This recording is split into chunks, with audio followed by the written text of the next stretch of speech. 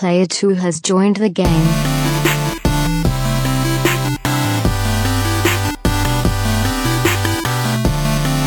What's up, everybody? Welcome to episode 181 of the Two Player Co-op podcast. As always, I'm one of your hosts here, Kevin, along with my brother from my mother, Sean. How we doing? I'm doing fantastic. And do you want to know why that is, Sean? Because it's a 3-player co-op? It is a 3-player co-op episode. We busted out the multi-tap. 2-player co-op correspondent and co-host of Panel to Panel, John Bernardo, is here. Ladies and gentlemen. What's up, guys? Thanks for having me. Let's take the sweater off. That's it. It's gonna be busted out. That kind of show.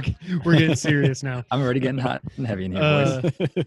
So if you've been following us for a while, you've heard the name John Bernardo many times. First off, we met John online. My God, I don't even know. Almost probably right around 4 years ago at this point on the Kind of Funny forums. Yeah. And at that time we were audio only.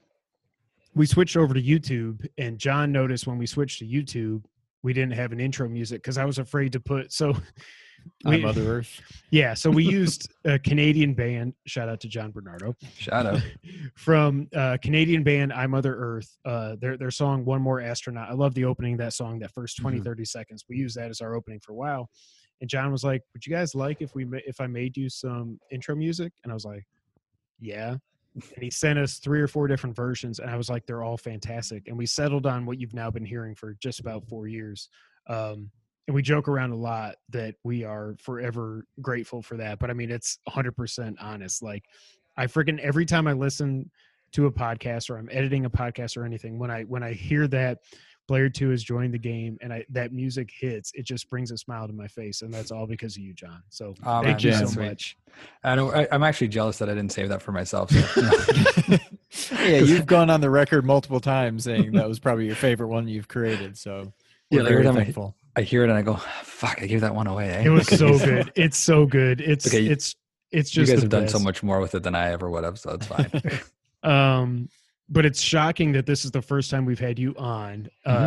As we were talking about off air, we did a podcast with John a while ago for a link to our pasts, and we screwed up on our end. This is when Sean and I were still trying to figure out what the hell we were doing. And we only had one of our 2 microphones working. So the audio was just horrible and you couldn't hear Sean, and we lost it. But eventually, whenever a link to our past come back, I want to do that again. Yeah. That's got to be the first one coming back. We need to do a redo for that one. Absolutely. I mean, John, you're one of our favorite people. I mean, of all the people, sweet. like never having met face to face, like that's what we'll get into all the normal stuff here in a minute. But like, of all the people we've met, like online, like it's you and it's Logan and Nerd 901 guys, and Matt and the Nerd. But I mean, but I'm saying we've actually met them, and Logan we met too. He came to Memphis, but like, I'm just so thankful. Like, even if we never turn this into a full-time gig, which all of us, we think that's our, that's what we want. I mean, you don't get into it unless you think that's a possibility. Exactly. But like, even without that, like we've met so many awesome people, and you were one of the absolute first ones. And just, we're forever, God, we're forever thankful for your friendship and everything, John. So I'm glad to appreciate it. Well, I appreciated you guys having me on, and I didn't even bring flowers, man. Jesus. All right. Well, I'm blushing here, John, why don't you, before we get into all the rigmarole, talk about Panel to Panel if you want. Yeah, actually, it's funny you mentioned that because this is my first podcast since our show went on a hiatus back in July. So this is me shaking off the rust here. So Panel to Panel is basically my comic book podcast with Andrew Taylor. You know him. He does Raccoon City Radio, and he is currently on Jumpmaster, which I used to be a part of as well. And we're basically a comic book show that covers all comic book related items. So whether it be the comic books themselves, which is what we primarily focus on, or movies based on comics, TVs based on comics, video games based on comics, right? So we're able to cover all of our favorite things, but they need to be based off comics. And we really try to push the fact that we're here for people that aren't really afraid to get into comics or they're kind of intimidated by it. So that's our main goal here. And at the end of the day, it's just to do something a little bit different because we can't find a comic podcast that we relate to. So we're going to create the podcast that we relate to. And we're actually, good news, exclusive if you guys want it, that we're coming back real soon. Awesome. I don't know when, but after listening to this, we'll probably be out within the next few weeks. So just keep your ears to the ground on Twitter at PanelPod, at any social network at PanelPod, and you'll find it. Awesome. So let me ask you a question about comics. I love, the superheroes. I love comic characters. I love comic movies, all that. I have never been able to get into comic books, even though I know I would like them. The issue I always have, what was the thing that they launched? It was like the Marvel subscription kind of thing where you Marvel just Unlimited. Yeah, that thing. Yeah. I think there was like a free trial or something. I'm like, I need to check this out. And then it was just so overwhelming. And I'm like, I don't know where to start.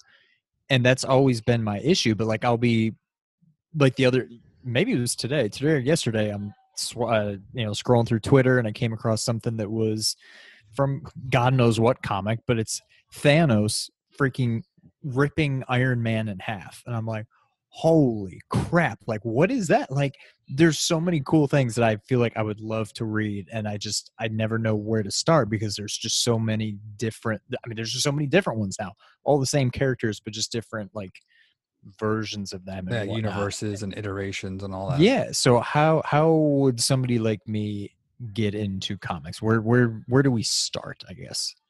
You gotta listen to the next episode. No, I'm kidding. For me, the thing that kept me away from comics for the longest time was exactly what you're talking about. You don't know where to start. You don't know what to do. So my focus is actually outside of superheroes. I don't read that many superheroes. I did have Marvel Unlimited for a year, and I found it hard to read a lot of books because, you'd started reading a few issues and then said, okay, go to see this person in this issue next. So, and I don't want to start a new series from the middle of it. So I read it from the beginning, and then that one has a crossover and I read that and like you said, it gets overwhelming.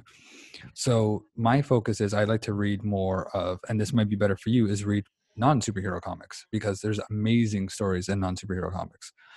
If you want to stick with superhero comics though, what I personally do is I stick to standalone stories. For Batman, there's Batman White Knight, which is my favorite comic, one of my favorite comics, and it's basically the Joker. It's kind of like they flip. Batman is looked at as the bad guy, and Joker is this savior of the city. So, and then there's a Superman one called American Alien, which is 5 different chapters of Superman's life, where just to see how he came up, but it's not from your typical Superman origin story. Like there's one of them where Clark Kent gets drunk and pretends to be Bruce Wayne on Bruce Wayne's yacht. So like there's stories like that, right? That's awesome.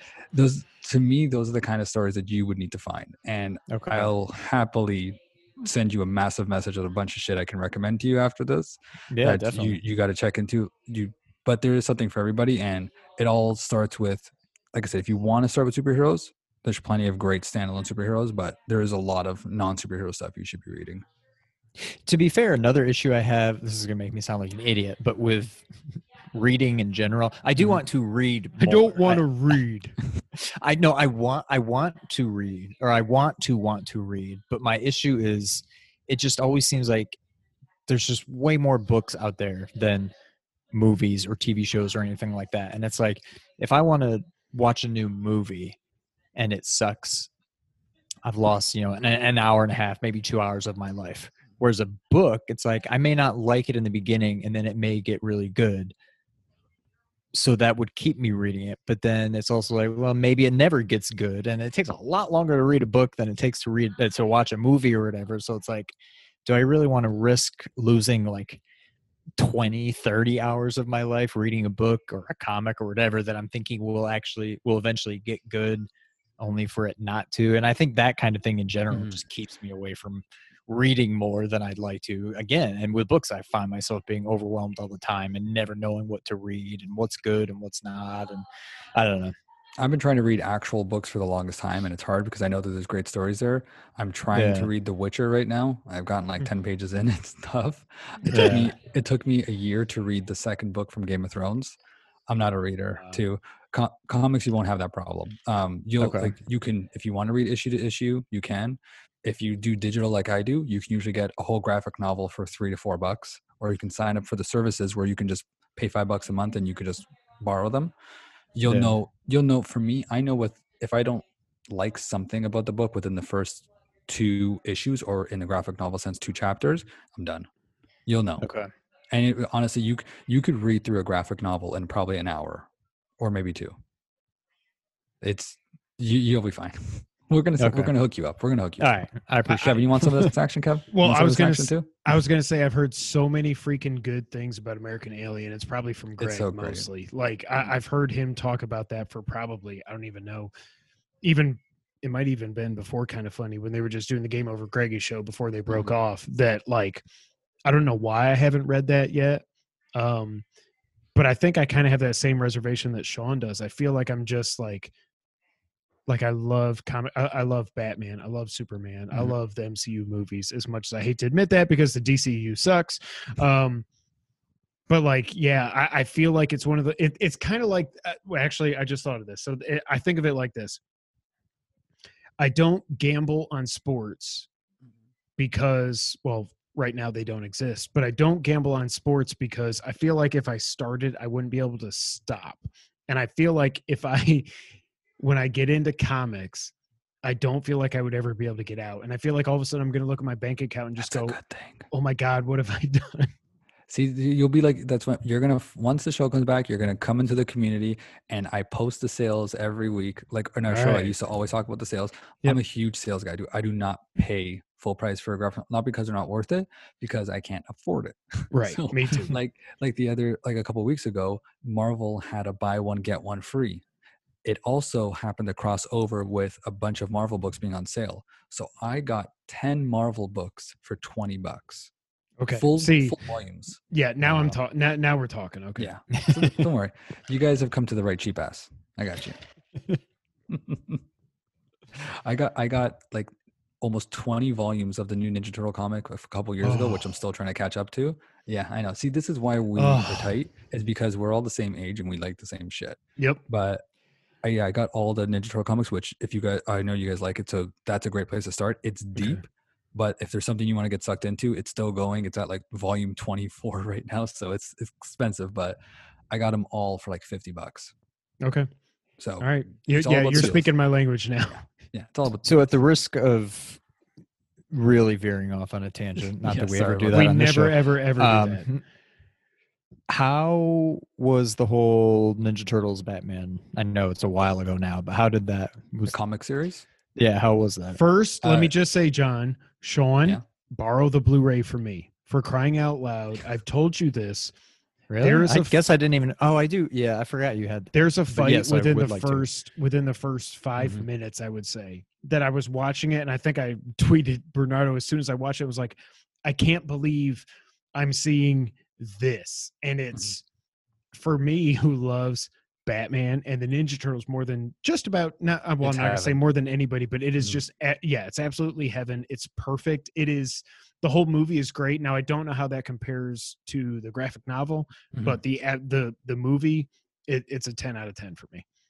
My only issue with the movie was the animation. I was really not a fan. Like recent DC animation, I'm not really a fan of. It used to be better, and now it doesn't feel like it looks as good.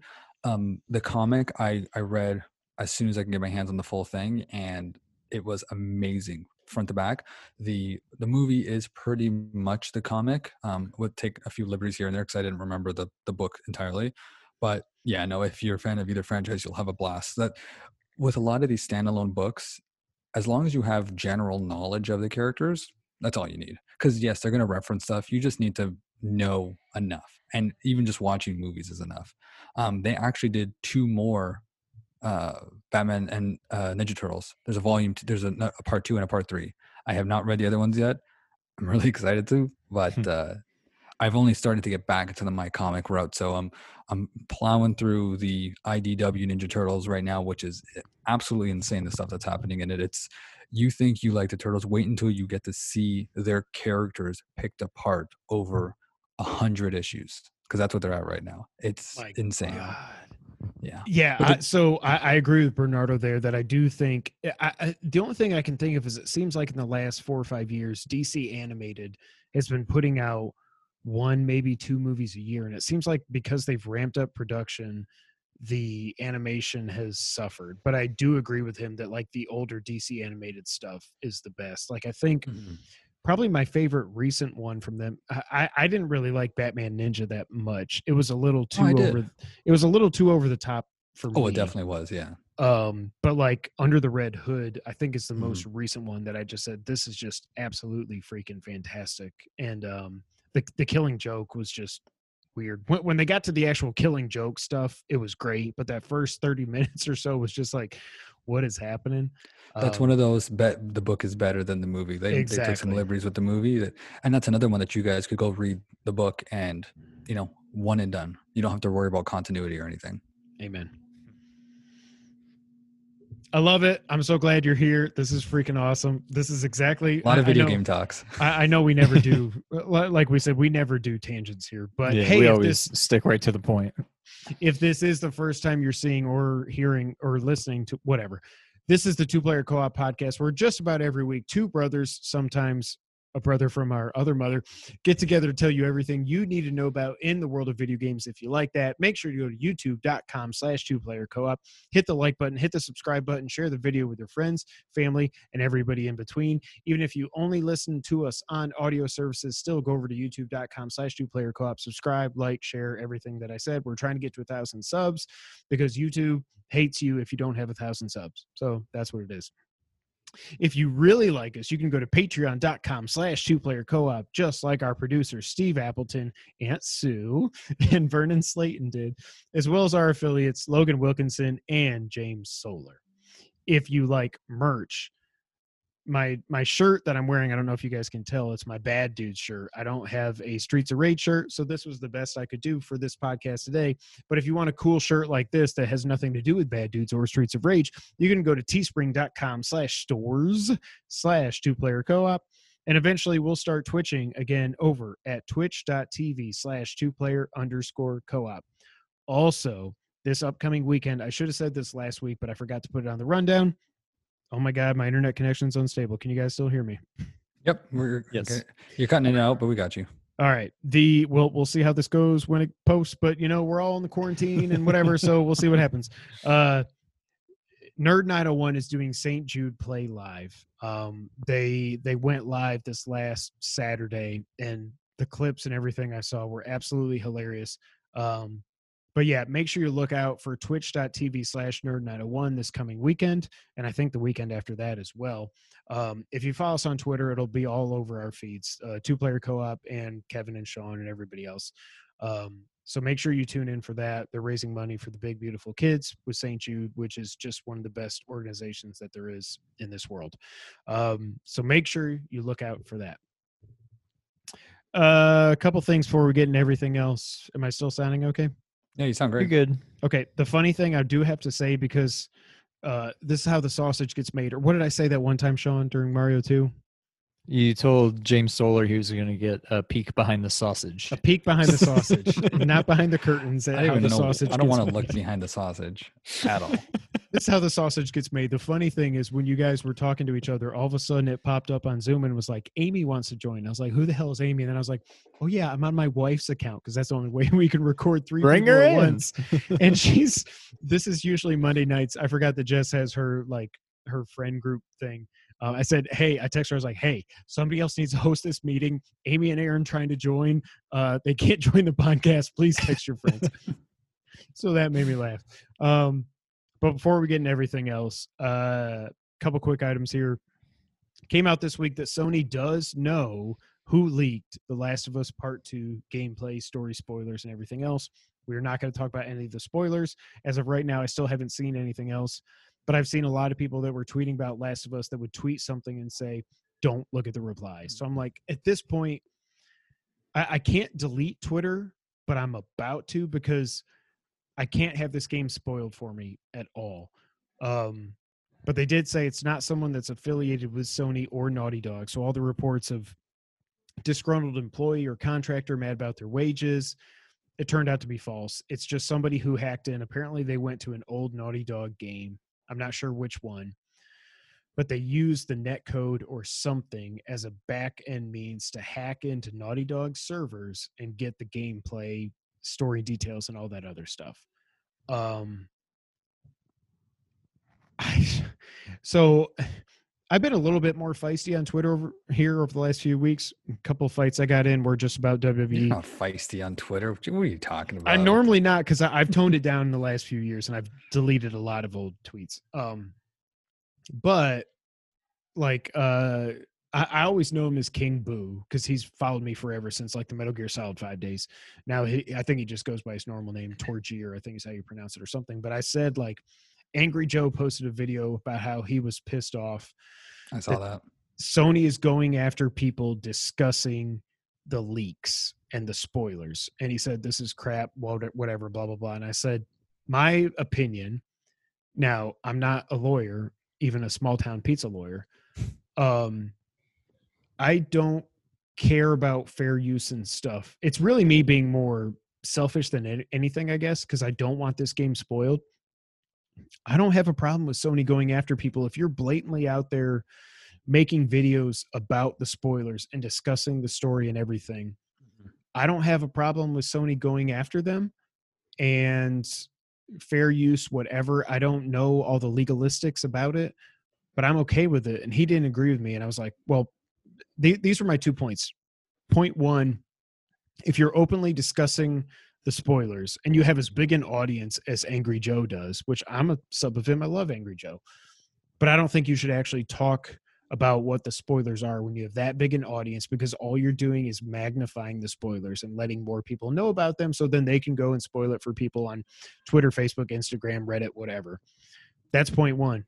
And you're also an a-hole if you do that. Point two, I just don't care. Like I said, I'm not a lawyer. I don't know if it's legal or not for them to take down these videos, but it's their IP that they own. And if people are out there blatantly spoiling the entire story of the game before it comes out, no matter what people say, it's going to affect sales. And so it affects their bottom line. And I'm okay with Sony going after these people. So my question, I didn't know, I saw you tweeting about that, or, in response to what Joe tweeted. I couldn't tell. I wasn't sure if he was saying in regards to people discussing the leak versus discussing what leaked, like the fact that it leaked or what leaked. Like if you get into spoilers and stuff, to me, it's no different than let's say you get review codes for a cool new game and there's an embargo and you can't talk about it until whatever. Like, what would they do then? They'd probably take your videos down, whatever. To me, I don't see how it's any different than that. I mean, yeah, people shouldn't be allowed to tweet about that. I mean, he or, talk here, about it in general. I just looked it up while you were bringing that up. He said, well, first he said that Sony is now going after people simply discussing the leaks, which is unacceptable, which I think is what you replied to. But then his video just says, the leaks are awful, spoilers discussion. I mean, he's asking for the attention in that thumbnail. It's all about the clicks, right? That's my thing. And I love Angry Joe. I'm not going to click it. I'm not clicking it because I don't want to see any comments or anything. But I think if you're doing a video that's called Last of Us 2 Spoilers Discussions, you are opening yourself up to get attacked by Sony. And I'm frankly, I don't care if I'm being just selfish or whatever. I'm fine with it. I've been waiting for this game. I would say 7 years, but I didn't play it till 2014. But I've been waiting for this game for 6 years, and we're now 6 weeks away from it coming out. And people are just, and now you can't even click on a tweet about The Last of Us Part 2 because apparently everybody in the replies is hitting with the spoiler with the story beats of it.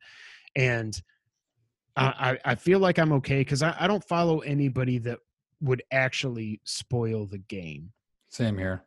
So, yeah, I think the only way you're going to see him is if you start reading reply. Yeah, mm-hmm. So I think as long as you don't click on anything stupid, then you'll probably be all right. But I clicked on one tweet and I was scrolling through responses and I saw something which could have just been a joke, and I was just like, that's the last time I'm clicking on one of those.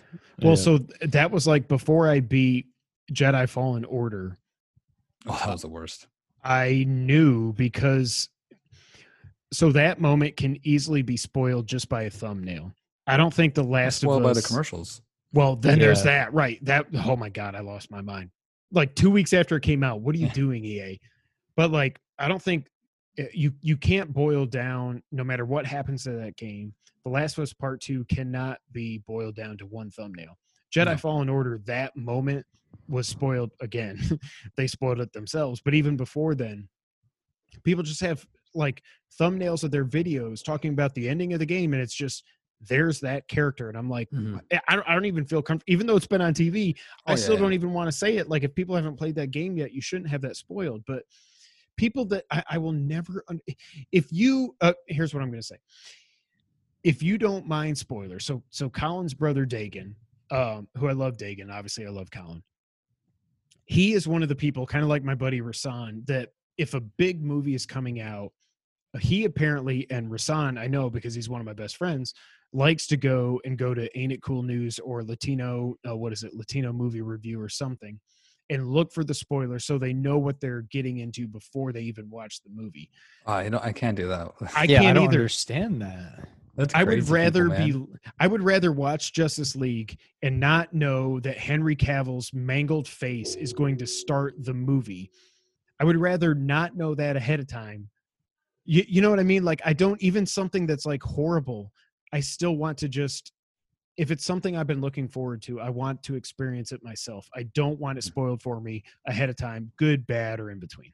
Yeah, you don't want to have that preconceived notion. Like when you see something, you're waiting for it to happen on the movie or the show. You're like, I heard this was going to happen. Where is it? Why hasn't it happened yet? Right? You're just kind of waiting for that moment. Rather, you're not immersing yourself in the experience. You're just waiting for these hit points to happen.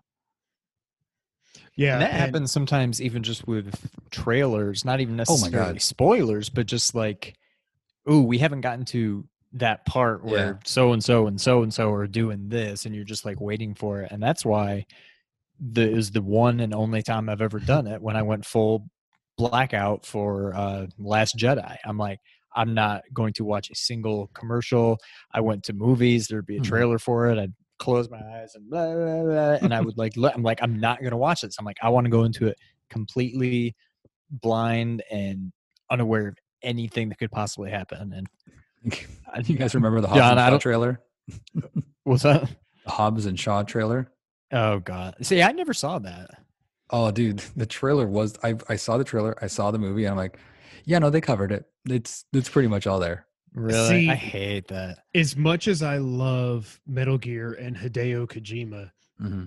they spoiled pretty much, except for the twist, they spoiled everything in that game. Like, if you go back and look at the 5-6 trailers that they made for that game out of cutscenes, they literally, I'm pretty sure, included every cutscene that was in the final game, except for the stuff that ended up getting cut and whatever. We don't need to get into that, if it was actually cut or it wasn't. But But see, I think Yeah. Kojima can get away with that because so much of what the cutscenes are make zero sense, like absolutely no sense without Right. the context. Like there's like this flaming whale in the sky. You're like, what could this possibly have to do with anything? And then once you actually get to the game, you're like, oh, okay. So I think Kojima can kind of get away with some of that more than others can. But well, the game has gone gold as of today. That's exciting. May the 4th be with you.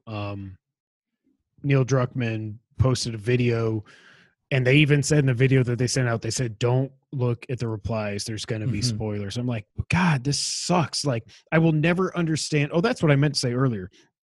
If you want to look up spoilers yourself, that's fine. But then to spread them about movies, books, comic books, games, anything, just to be an a-hole, you're an a-hole. And I will never understand that mindset where you're like, I want to ruin things for other people. Like, I don't care about Pokemon or Animal Crossing, but if there was any like big spoilers or something that I knew about those games, I wouldn't be like, hey, guess what? Blah, blah, blah happens. I mean, it's not going to happen in Animal Crossing. Guess But I mean- what? Sonic fucks Pikachu. Sorry, can I swear? I don't even know. It's fine. Dude, believe it. why have they not? They still have not officially said that a sequel's coming, and Sean hasn't seen the movie Bernardo for some reason, so don't spoil with the Sonic? ending. Yeah. They still have not. I saw this a couple days ago. They said there's still no guarantee. Awesome. There you go. There's still no guarantee that there's going to be a sequel. And I'm like, did you watch the movie? There literally has to be a sequel. I read that, and I think it's just because of the situation we're in that they don't want to say anything because of jobs and all that kind of stuff. And there's nothing guaranteed because who knows what's going to happen with this, and they can't guarantee anything financially. I heard that the actors signed like three movies. Nice. But we'll see. But yeah, I have, to me, the Sonic movie is the equivalent, and follow me here, of the Ninja Turtles reboot, whereas the first one was just like, all right, that shouldn't have worked, but it kind of worked, which is what Sonic 1 did. And then part 2, it's like, all right, let's go full 90s cartoon. Let's just do the whole 90s cartoon in live action. And I have a strong feeling that the second one, they're going to go hard on the lore. They're going to introduce a lot of shit. It's going to be less. You saw with all those bonus post credits, they're going to go hard on it. Well, it's funny you say that because I was just getting ready to say that I'm still bitter that we didn't get a third Ninja Turtles movie. And they froze Shredder. They froze Shredder, and we never know what happens to him. Like, what the? And I know they're working on another reboot now, but I'm like, God, like, I loved Out of the Shadows so much. So did I. It was so good. It's stupid and whatever. It's not winning any Oscars, and it shouldn't. But like, I loved that movie so much, and the fact when they froze Shredder, I was like, this Shredder is so much better than the Terminator Shredder we got in the first movie, and now you're just freezing him out of the finale. And like, okay, well, we'll find out in part 3. Oh, there's not going to be a part 3. I was so pissed that the first movie, again, like you said, it set everything up. Yeah, the designs I still don't like. I don't know why they're 8 feet tall. I still hate the designs. Yeah. But like they still the best thing about that first movie, I think we all agree, is the elevator scene. And that elevator scene captured all 4 personalities and showed that regardless of the designs and Terminator Shredder, or not Terminator, I meant to say Transformer. That's what I meant to say earlier. Megatron. Megatron, Mega Shredder, like without all that, and Splinter is weird, but like they got the best thing about Teenage Mutant Ninja Turtles is those 4 brothers and their interactions and the way they come together and everything. And that movie nailed it. And then the second movie, they said, Bebop, Rocksteady, they're hilarious. I freaking love them. The only thing I didn't like was Tyler Perry as Baxter Stockman. Dude, I thought he did good, man. I thought it was all right. Yeah. I think he was. I just thought he was a little too Tyler Perry. A little too. The worst rough. part of the movie was Casey Jones. Not the worst, but like Casey Jones. He's not a detective. I'm gonna be a detective. No, Casey, you're a freaking vigilante. You're not a cop. It's funny. It's because it's like, hey, let's guy that plays a vigilante on TV. He's perfect. Exactly. He comes on set. He's like, I'm gonna do the exact fucking opposite. It's like, just play Oliver Queen. Just do the Arrow guy. Okay. Just do the Arrow guy. Yeah. They were just like, you're Arrow. You've been on, you did a match at SummerSlam and stuff, whatever. Come be Casey. And I think Stephen Amell. I get why he did it. Exactly. And I think he could have been a really good Casey. Mm-hmm. I just think it was weird that he was a cop wanting to be a detective, and I don't know. Like, I get where they were going with it. I get why, like, because I heard him say in an interview that like he wanted to bring something different to the character. He said I didn't look into anything. I wanted to be different, which is kind of stupid to say, but that's fine. I get him wanting to differ, or the director wanting him to not be exactly like Arrow, because then what's the point? Yeah. I just feel like it was it just felt weird. And I'm not saying you always have to follow the comics, because as you can see, nothing followed, but like I felt like Megan Fox was a better representation of that character than he was of that one. And that's saying a lot. Yeah. Like, it's just like it was fine. He was fine. It was fine. I mean, Elias Koteas will always be Casey Jones. Oh my God. Because he nailed it. And we don't talk about Ninja Turtles 3. I know he was in that, and he was 2 characters. I don't remember it all, but yeah, I mean, you mean Wayne Gretzky on steroids? Jose Canseco bat. Tell me, you didn't pay money for this. You know, I looked that up. That's only at a 40% on Rotten Tomatoes, and that's why none of us should don't give worry. A shit. Like, no one should worry about Rotten Tomatoes when it comes to movies. Like, so everything goes back to Batman versus Superman. I liked Batman versus Superman, but I remember before I went to see it and it was Me like a too. 27 on Rotten Tomatoes. I was like, oh my God, what have they done? Mhm. And kind of like what we were talking about earlier, except not for a trailer thing. I was waiting for like, when does this get horrible? And it did with Martha, whatever. I get what they were going for, but the execution could have been 100 times better. He would never call his mom Martha. He would have said, he's got my mom. Okay, don't get me started. But again, like, and also like people that get mad about video game reviews and stuff. Like I remember when Uncharted 4 got an 8.8 at IGN and everybody just tore Lucy O'Brien a new one. But it's like, first That's a off, good score.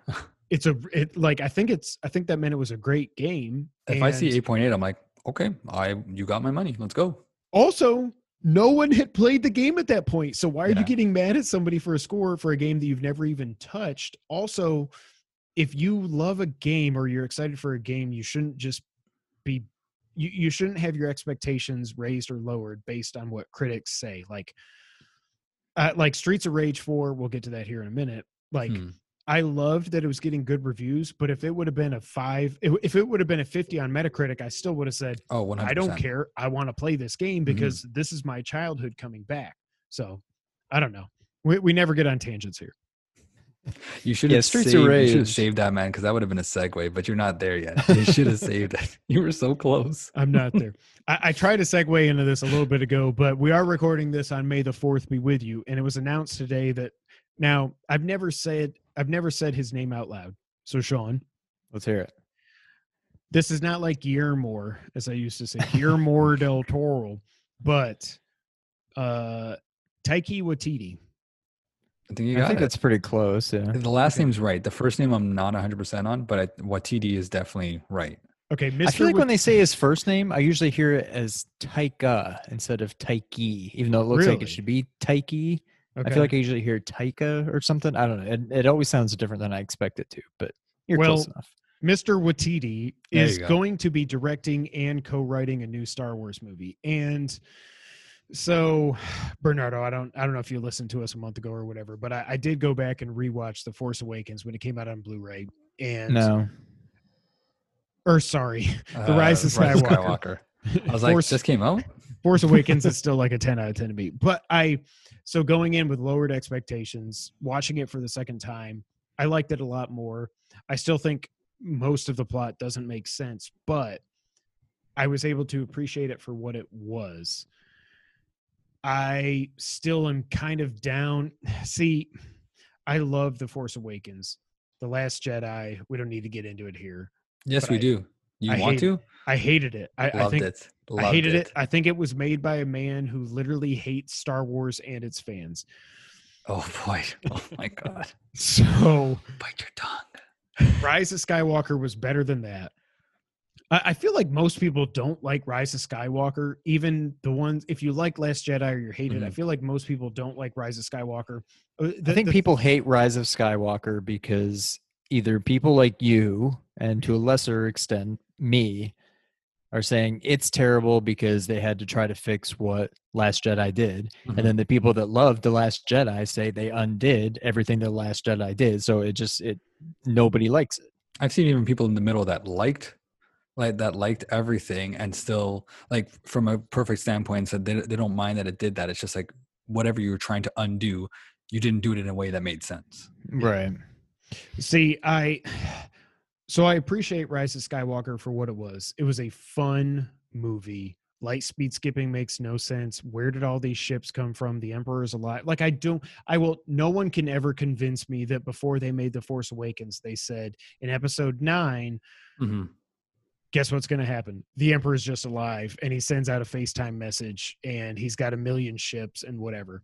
But I still think, I think what I like the most about Rise of Skywalker is for the first time in this trilogy, we got to see those 3 core characters together for a lot of the movie. And I loved that. I love John Boyega. I love Daisy Ridley. I love Oscar Isaacs. Like, I love their characters, and the Kylo thing, I didn't buy it. I said after Force Awakens, he can never be redeemed. And technically he wasn't. He Technically, wasn't. 'cause- Ben Solo, whatever. Yeah. Plus the kiss. Like, Oh my That's what God, I'm saying. I The cringe kiss, at that. why? It's just so And out again, of place. It just doesn't make sense. Mhm. watching it the second time, I was still like, this is one of the worst kisses in movie history. It makes no sense. Like, I never thought that Rey and Kylo / Ben were romantic. I thought it was more like a brother sister, pull you Mhm. to this side or that side kind of thing.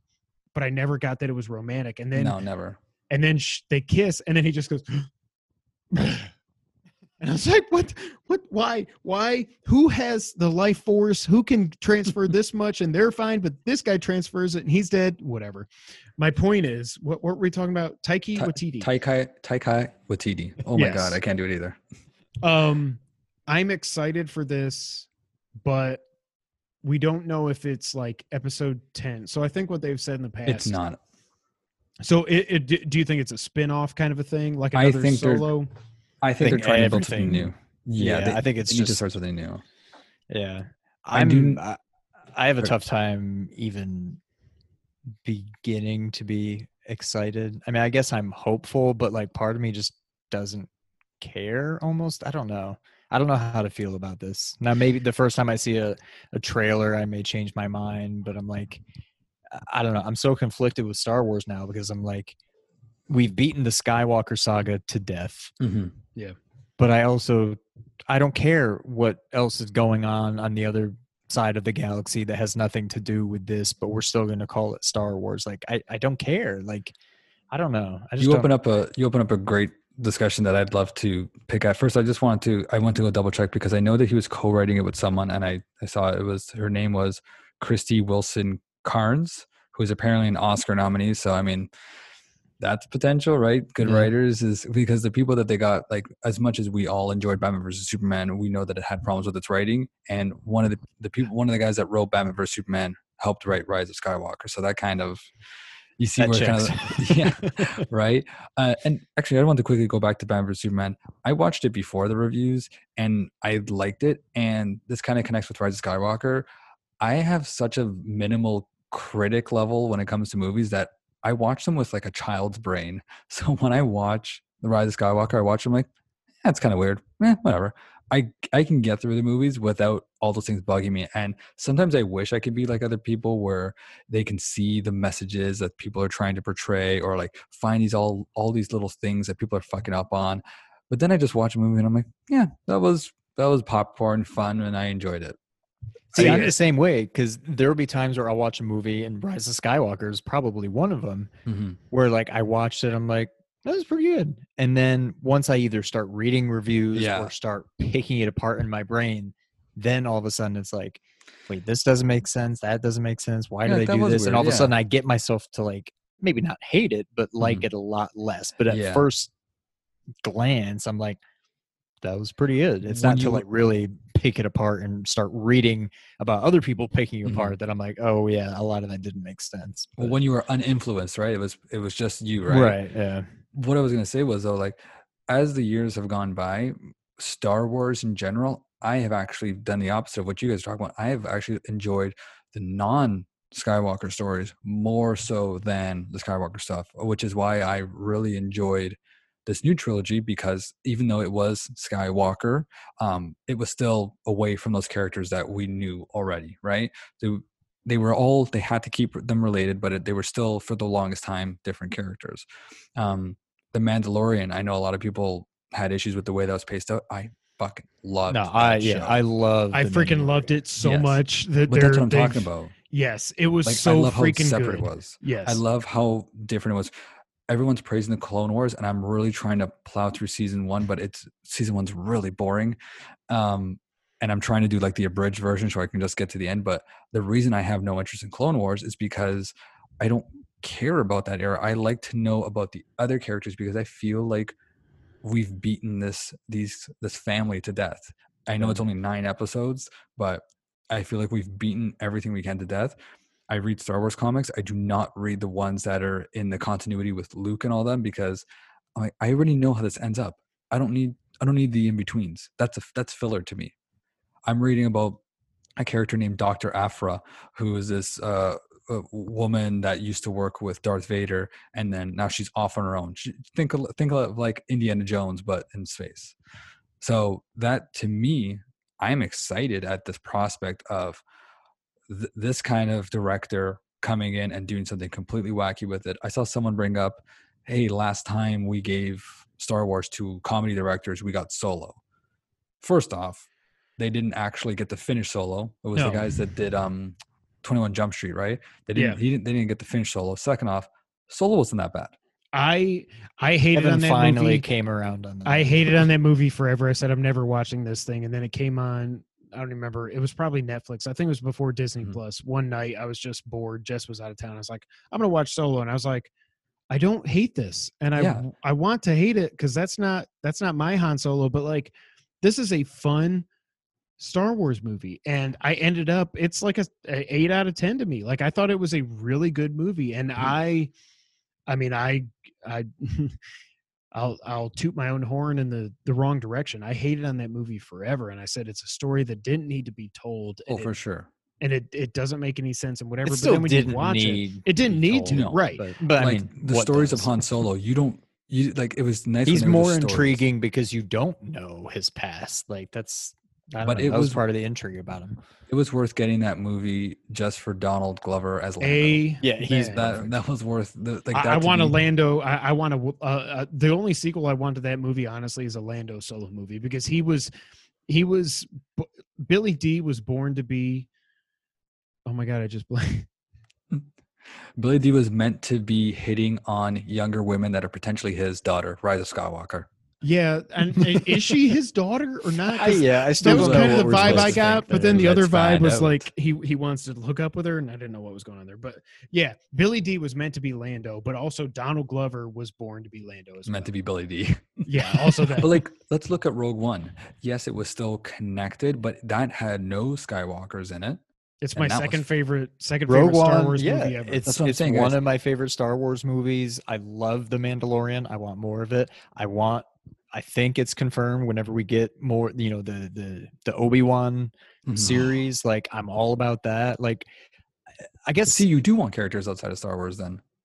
well, outside but of the see, Skywalkers. Yeah. yeah, I guess I want it to be part, and don't say the universe, just anything in space is still Star Wars. Like if it's connected to these characters and it's just not about the Skywalkers, I'm fine with it. Like Rogue One, it's still tied in, even though it was a new set of characters. There's a story to be told, and how does it impact this story that we already know?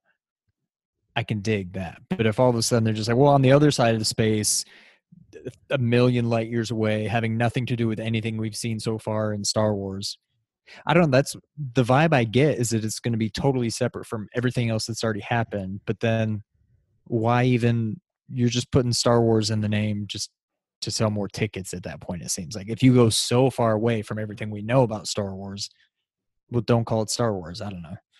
Well, like the Mandalorian's not called Star Wars, right? That's very true. Yeah. See, what I worry about with this is that Watiti, I'm not going to say his first name, that Watiti is going to have such a good idea for whatever this movie is that he's going to try to rock the boat. And I feel like we all know now, Star Wars Episode 9 was supposed to be called Duel of the Fates, and it was supposed to be written by my dude Colin Trevorrow, who I freaking love Jurassic World. I hope 3 is good, 2 is fine. But it seems like maybe he was going too far off the beaten path, whereas, I mean, Last Jedi definitely did. So maybe I'm contradicting my own argument, but I feel like Watiti is going to have some awesome ideas. Like I finally watched Ragnarok, and I was like, yeah, I hated on this movie because it came out 2 weeks before Justice League, and Justice League was crap. So I didn't want to like it. And I finally watched it on a plane ride, and I was like, yeah, this is one of at least the 5 best MCU movies for sure. Maybe even top 3. I still think it's Endgame, Winter Soldier, Infinity War, Spider-Man, then maybe Ragnarok. The first Spider-Man. But I just wonder if, like, I don't know, like, obviously this guy knows what the hell he's doing. And I haven't seen Jojo Rabbit, so I can't comment on that. But, like, even in the craziness that is the MCU, he freaking knocks it out of the park. So I would love to see what he can do with Star Wars. I guess my whole thing is I wonder if he actually ends up directing and co-writing a movie, a Star Wars movie, or if it never actually happens, is my worry. Well, he directed, I don't know if he had any writing credits, but he directed the last or the second last episode of The Mandalorian. Yep. Which It was the last one. Yep. Yeah, and which was the best episode. It That was was the awesome. most intense. That Oh. to me showed what he could do from a director standpoint, from a writer standpoint. I think he respects the source enough that he would not make it. That's I a good think point. I think he'll be a little bit humorous about it. Like, look at Thor. I know Thor is a little bit more bright, right? But I think he'll give respect to it. Personally, with me for JoJo, I saw some of it. I know it was satire, but I didn't find it funny. Okay. So, I mean, it's a tough subject for sure Yeah. to try to make funny, but yeah. All right. So we're only about 50 minutes in the podcast. We're all here for one reason, and that is because our childhoods have been revitalized after 26 freaking years. Somehow, Streets of Rage 4 is a real thing that we have all played, and I am dying to talk about this. So Sean and I, as the time we're recording this, we've put up 3 videos, 3 Let's Plays. We beat it was that last night or was that Friday night? What I don't know what day is it? Saturday night. Saturday night. It's 2 nights ago. Yeah, we beat it Saturday night. I think we got Let's Plays going up on Thursday and Friday, parts 4 and 5, and then we'll beat it the next Monday. I just want to nerd out about this with you guys, and I don't know who wants to kick it off, but I guess I will. This game is literally it. My expectations were super high. Mhm. As high as expectations can be for a beat 'em up from the 16-bit era. And this game blew it out of the water. Like, there were so many times when Sean and I were playing through this thing that, like, there's a cameo in stage, what was that, 5, I think? 5 or 6. Yeah. Then you get the reveal of a character coming back in that same stage. There's stuff later in the game that I'm not going to spoil it. I mean, this is not a game you need to worry. This is not like The Last of Us 2. No, the story is so like cookie cutter. I don't even know. There's the Y twins and they're bad and you beat them up and then you win. That's pretty much the story. But there's stuff that happens in there, especially like you can tell that the guys like Lizard Cube, Guard Crush, and Dot Emu. I think you say Dot Emu. Mhm. You can tell how that they all grew up on this game and that they love, or this series, I should say, and that they love this series and they wanted to do it right. And I think they freaking, it's right now. I really think it's my number 2 game of the year. I think I like it more than RE3 and Doom Eternal, which maybe it's just Prisoner of the Moment, but this game to me, It's a nostalgia grab. it It's definitely, what's tugging you. Yeah. it definitely is. But like the Don't one cry. thing, It's okay. I'm getting emotional. The one thing that came to mind, and I think we said it on one of our Let's Plays as we were playing through this, was like, I think Sean and I both realized at the same time, we're like, why the hell can't we get to bring this full circle? Here he goes. A Ninja Turtles game like this. And all that I want right now, we've talked about, we fantasy booked everything with Rocksteady doing a Ninja Turtles game forever now. I don't even want Rocksteady to do a Ninja Turtles game, although I know they would knock it out of the park. I want a side-scrolling Ninja Turtles beat 'em up by these 3 guys, because I feel like they could do their own. It doesn't have to adhere to the old cartoon style, the new style, or the really new style, which I don't like at all. But like, if you gave these guys a Ninja Turtle side-scrolling beat 'em up, I feel like it would be the best beat 'em up ever made. And I do think this is one of the best beat 'em ups. I think it's my Hands down. favorite Streets of Rage. Oh yes. I think I don't know, because it's so Prisoner of the Moment. Like, my top 2 beat 'em ups right now in some order are Turtles in Time and Streets of Rage 4. I got a whole bunch of notes, but why don't you guys give me your thoughts on Streets of Rage 4? So my quick thoughts are, the game is, I think the best way for me to put it is, the game is much better than it has any business being. Like, I've said it multiple times. I probably said it multiple times during our Let's Play. Beat 'em ups have not really aged well. And even some of the games you think were really good, when I've gone back and played like the X-Men beat 'em up game, and like The Simpsons, and to a lesser extent Turtles in Time, and Streets of Rage, Final Fight, all those, they just don't really hold up very well. You shut your multiple turtles in time. Thank you, God, shut your Bernardo. goddamn mouth. Thank you. Well, so it's fun, but to me, they get old quick.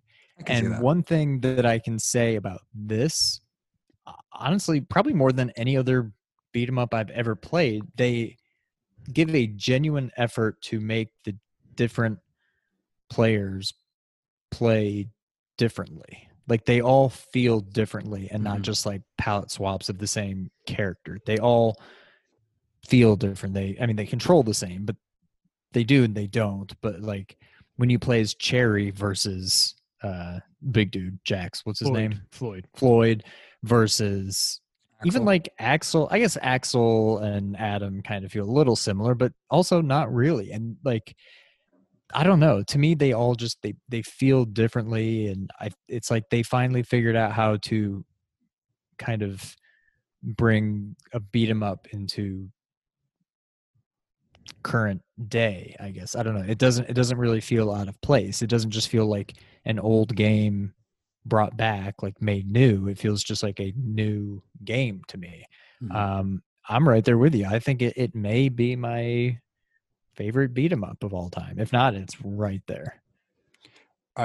With my thoughts are like echoing exactly what you say. I want to get the bad out of the way is that the online on Switch is atrocious. I was Same trying to on play PS4. Yep. on PS4. Okay, I'm glad it's not just a Switch thing because I'm like, God damn it. I haven't tried the Xbox One yet, but I haven't heard good things across the board. Tried to play with panel-to-panel co-host Andrew Taylor, and the second it started, the whole screen froze. He could still see me moving, but my screen was frozen. That being said, yes, this game is a complete love letter to beat 'em ups. With the Streets of Rage games, part 1 was great when it came out, but then compared to part 2, it was cookie cutter. Yep. I didn't realize part 3 existed until years later, and I found it on an emulator. It was missing something. This is part 2 and what they wanted to be with part 1 and 3, and just amped it up to 11. First off, I love how the first level was basically a tribute to the first level in the original game. Yep. You guys are mentioning about the characters. At first, I was upset that there wasn't a double tap run button. Me too. Yes. But then when it's like you're saying, like every character is different. The fact that when I finish a level or if I lose, I change my character based on a strategy because I'm like, I can't beat this. I need to be this character to get past this. That to me is expanding on the beat 'em up. It's making it something more. And you'll see like in the other stages, I think it's stage 5 or 6, they introduce the enemies that throw the green vats of Yes. poison or whatever it is, acid on the floor, and you use that. Like they throw it, you let the enemies walk into that, and they will slowly perish. Like they've done so many environmental things that add to the strategy. When I started playing this game, I was frustrated. I still am frustrated. It is hard. Do you guys remember Streets of Rage being this fucking hard? Streets of Rage 3. Streets of Rage 3 was ridiculous. Streets of Rage 2 was the perfect difficulty. 1, I feel like 1 was harder than 2. 3 was just like, we're going to give every enemy so much HP and they're going to do so much damage that it's not even fair just to lengthen the game. We definitely, and you'll see in our Let's Plays, we definitely had issues when we got to the later stages that we had. We died on the later stages, had to restart, and we did it with the buffs or whatever it is. Oh, these bitches. I can't. I have so much pride because I will tell you. Sorry, I didn't mean to call you guys that. When I play part 2, it's while I was playing that, because I love that game so much, I constantly played it harder difficulties. I make challenges for myself. I'm like, I'm only going to do this in one life. Like I would make these challenges for myself. When I play this one, I'm like, I'm going to crush this game. I got so destroyed in this game. And I think it's because you have that mentality of you just walking up to people and just beating the shit out of them. But they've added so much strategy to this that you can't walk up to people and beat them up like that. You have to think about it. You guys know that one level with the dojos in it, right? And there's that. I think his name was Goro, and he does that. You know who I'm talking about? Like, yeah, exactly. You can't walk up to him and just beat the shit out of him. You need to go from a different perspective, line up to him, grab him, and drop him back. That's how you kick his ass. Once I figured that out, I beat that guy every time without him touching me. And that's what I love about this game, is that it adds so much strategy that none of the other games ever had to do. It's, while it is hard, it's only hard because you're trying to just be Rambo and go in and beat the shit out of everybody. You're not thinking about it. You know what I mean? They even added a button that allows you to punch behind you, which, and I don't know if they added this in part 3, but I remember in part 2, the only way I had to do that was I would just hit punch and then go to left. Like, I love having one guy here, and just packing them back and forth. That didn't look right. Cut that out of the video. I think in 3, Mhm. I think in 3, if you played with a 6-button controller, there may have been a back attack button. Yeah, I think they did introduce that, but probably not till 3. Yeah. If you were playing Sega without a 6-button controller, I'm sorry. Well, that's why- your life was rough. When they did the Genesis Mini, I'm like, why are you putting this out with these crappy 3-button controllers? Especially when you've got Eternal Champions and Street Fighter 2 Special Champion Edition on this Mhm. thing. But Well, in Japan, they got the 6-button. that's what I'm saying. But I Yeah. ordered 2 Retrobit 6-button controllers. I don't even care. I'm like, that's the way this has to be played. So I'm going to do it right. So one thing I will say about this game, it's definitely hard. However, I think it scaled perfectly. To me, every single level was a little bit harder than the last one. Like when we played, we coasted through. What's the level where you fight? I mean, I don't think we need to worry about spoilers. Where you fight Shiva. Was it 6? Oh, dude. 6. Yeah, I think Fuck so. that Was the, level. or no, that was. I think it was 6 because I think that was the last. I think that's where we ended one of our. Yeah, that's videos. right. Yeah, it was 6. So yeah, to in the me, dojo. we more or less coasted through the first 5. We struggled a little bit to beat 6, and then from then on, like 7 was a little tougher, 8 was a little tougher. I think around 9 is when we had to start like retrying and play through them again. Like I do think it's definitely hard, but I think it's not like all of a sudden you go from like level 6 to 7 and it just becomes impossible. I think every level is just a little bit harder than the one before. I think it's scaled perfectly. I think they introduce things that force you to think differently on how you're attacking people, right? Like, I never used to throw my weapons at people back in the older games because I didn't want to waste them. Now Yeah. I'm beating one guy up and I throw the weapon the other way because that's going to hold that guy down for a bit. Yep. Yeah. The funny you mentioned about, I had so much trouble with chapter 6 or level 6 because there's those 3 sections where you get into like that dojo area and you get ambushed by all Yeah. the same They characters. just keep coming and coming. Oh my Dude, god. I was screaming. I was on a voice chat with a couple other guys, just shooting the shit, and I was screaming. They were laughing at me because of gamer rage. And then last night or the night before, I'm like, I'm gonna do this. And you guys might have seen me tweet it out. I walked in because those dojos messed me up. I walked up to Shiva with 0 lives and almost no health.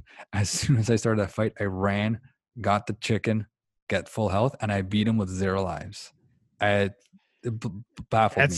That's what Sean did too. So That's on what our, we did. Yeah. on our Yeah. Let's Play, I died in the dojo room before we got to Shiva. Sean Mhm. he was on 0 lives with like half health, and he was Axel. He kind of took his time. He I did So with it was, Axel yeah, it's too. just For me. very methodically That's what picking you have them to do. apart. And, Yeah.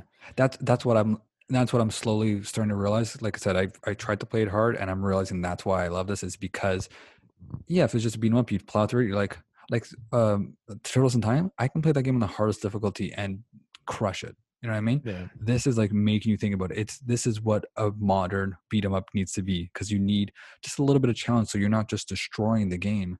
But like you're talking about the progression. Oddly enough, 7, 8, and 9, I absolutely plowed through with minimal effort, and I don't know why. It felt Really? the 7 was the one with the train, I think. Yeah, it was super short. Yeah, that was short. Yeah, that was man. short, right? But I destroyed that one, and then the next one I destroyed it, and I think it was 9 is where I kind of struggled a little bit. But I was like, why was that so easy? Maybe I was just in a flow after beating Shiva. Like maybe I was just riding a high. But I'm excited to see where this ends, and this is one of those games that I can see myself, once they fix it online, I would love to play with more people because that's a lot of fun. I'm thankful that there's not achievements on this. Oh, by the way, I'm playing on the Switch versions as a review for you guys. I do plan on jumping on the Xbox version to try it with Game Pass. I'm a little worried because, achievements are always nice to jump after. And I know you guys are trophy whores too, right? So it's like, I looked at that list and I'm like, I'm so glad I'm not a trophy whore, because one of them, One of them is to get an S rank on hard on Yeah, every level. So when I first looked at those trophies, I missed the whole S rank thing. I thought it just said beat every level on hard. And I was like, well, I'm going to play this enough Yeah. that maybe I can beat that. And then I went back like Maybe one day. one level on S rank. Exactly. When we Yeah. were done playing, I went back and we had stopped recording, but Sean and I were still talking to each other. I was like, let me look at these trophies. And then I was like, oh my God, Sean, it says an S rank on every level on hard. I'm like, well, okay. So I'm not getting the platinum. My whole goal now is just unlock every character, Mhm. play as them just because I want to, and just have fun with this game from here on out. So Mhm. Did you guys know about the secret arcade machines? I didn't when we were playing it. Yeah. I found not about soon it. enough. Yeah, after the fact that you have to. So if you haven't played this game yet, whenever you see a bare knuckle arcade, if Mhm. there's a taser, you pick up that taser, you go up to the bare knuckle arcade and you tase the arcade, you get transported to a retro level. Mhm. We didn't know about this when we were playing through it the first time, mostly because I was afraid to have anything spoiled for me. Actually, one thing did get spoiled for me when I was looking at the trophies. That one boss fight against a former good guy, I'll just say that here. I had that spoiled for me that you have to beat possessed blank. And I was like, oh my God, I wish I didn't read that. That would have been so cool. So when we were playing through the other day, Sean, we got to that fight. Sean's like, oh my God, we're fighting blank. And I was like, yep. And it's awesome. I had this spoiled for me because I looked at the stupid trophies. But yeah, there's no way I can platinum this game. But that's one of the main things I want to do is go back and play through it just so I can get those retro levels. And play through each of those. I think it's like it's basically like 4 boss fights, I think, right? Yeah, the one that I got it on was because I didn't realize it until like how are you like I hit the arcade machine. How are you supposed to know you're supposed to tase it? Like Exactly. come on. Right. I mean, it makes sense. You're putting electricity into it, but the one I got was the Shiva fight from I think part 2, Awesome. and basically I think if you lose a life, that's it. You can't. That's Okay. it. You're done with it. But they're great, and I know you're saying you're not going to platinum it, but I feel like the love for this game is so strong that people like to master fighting games, like Marvel vs. Capcom stuff. This would be a game that I would dedicate time to try to like getting. I can barely get a C or a B rank Exactly. on normal, but like I think with the right partner and the right strategy and putting the right time into it, I think you could. Yeah, I think I if don't I had know. the right partner, I could probably. Shut up, Yeah, clearly jackass. not your brother, right? My No, I thing literally is, we never got above a C, right? no, it's I don't hard. think so. Like, Yeah. and that's what I need to look that up. Like, how do you actually get B, A, and S Combos, ranks? baby. Combos. Yeah. And one of them is combos because one time I had such a high combo and then all it takes is one punch and it breaks it down. Yeah. And it's driving because I've gotten them because when I realized that I'm like, oh shit, I never played the old games for points. Like you saw the points, but I never played it for that. This time I was like, oh, I'm gonna get a rank. And I started aiming for the combos, like making sure I'm timing it so that I can go to the next group and continue that combo. But if you lose it, it's all for nothing. Yep. The other thing is obviously how many lives you have, and if you use your special stars. If you Okay. keep that, if you don't use them at all, you get bonus points for that. So combos, the time you beat it, your lives, and the stars, all those things will contribute to you getting a better rank. See, and Okay. the funny thing is the star moves, whenever we've done them, they don't even, they do maybe, I don't think they even do like 10%. Like Mhm. usually we just use it on the bosses, but like it doesn't even do 10% of the life bar. So at that point, you're just as good like doing a jump kick, punch, and then a forward attack to just But this is get a little unblockable combo. though, for the most part, Yeah. right? That's true. Yeah. I like to use it in tight situations, like in the dojo we're talking about when you're getting Yeah. completely gangbanged. I used it there because I don't know how I'm going to take down all these guys that are coming at me with the longest freaking spears that they have in their hand. So you use that, right? Like I save it for the tight binds. My least favorite enemy in this is whenever Galzia shows up with a freaking knife or a sai or a Oh my spear, God. and he just runs at you He like just this. runs at you. He doesn't- I'm like, I do it. can't. I unless I have something to throw at him. If I'm already engaged with an enemy, it doesn't matter Mhm. what I do. I'm not going to be able to jump over it in time and drop kick him or anything, or move out of the way. And it is so frustrating. Like I'd rather fight against any day of the week Oh my God, I hate than that guy. Galzia with a knife. Like, oh, The worst it's part so too is that frustrating. he goes from the bottom to the top. Like he Yeah. doesn't go straight like a lot of guys. He goes from the bottom to the top, and you can see the look on his face, this mischief, where he's just like, right? And you know what I hate the most is because let's face it, that guy, he is the bottom of the barrel. He is like generic Joe all the way. So to get owned by him just really burns you hard, right? Like when he stabs me, I forget everybody else. It I will pisses beat the me shit off out of so him. much. It pisses me off so much. I'm like, you're the absolute, like you said, the bottom of the You're barrel, the worst. Yeah. basic bad guy, and here you're wrecking me because you just keep dashing across the screen. You're the buggy Stupid boy. knife. Yeah. The other one that annoys me is the guy with I love how there's iterations of characters. This is just like the original. There's iterations of characters, but like different clothing tells you what their moves are. The guy with his hand in his pockets, the one with the yellow pants. We call him Orange Cassidy. He just nonchalant, just freaking Liu Kang kicks you across the screen. Yep. Like the ones that I didn't like were the chicks, the sugar, honey, and caramel or whatever. Like they do the jump kick at you too, right? Yeah. Anybody that does any sort of jump movement to me needs to die. I hate them because usually they are like one frame ahead of you if you try to jump kick into them. Yeah, my favorite thing I think about the gameplay in this is the little additions, like the ability to, well, it's two things really. It's the ability to juggle enemies when you're hitting them, and you just knock them up in the air. You just hit. And what Sean and I did a lot was whenever we got to a boss, the best strategy you can have is if the two of you can somehow work it out so that you're each on one side of this dude or chick or whatever it is. And if you get them to where they can't block or something, and you're both just waylaying them like 20 times in a row, it is so freaking satisfying. I love it so much. But yeah, the only complaint I have about the gameplay is, like you said earlier, is that there's no dash button. I get that Cherry has one, and that's cool. She guns it. And Adam kind of has his, he kind of like skips, Adam kind of like skips forward. But like the funny thing, Sean's playing as Floyd a lot. And when you're trying to get across the screen as Floyd, it's just the funniest thing where Sean's just like jump, bing, bing, bing, with this big like 500-pound muscle-bound dude with 2 bounds for arms, and he's just jumping across the screen to try to get over there quicker, and it just makes me laugh every time.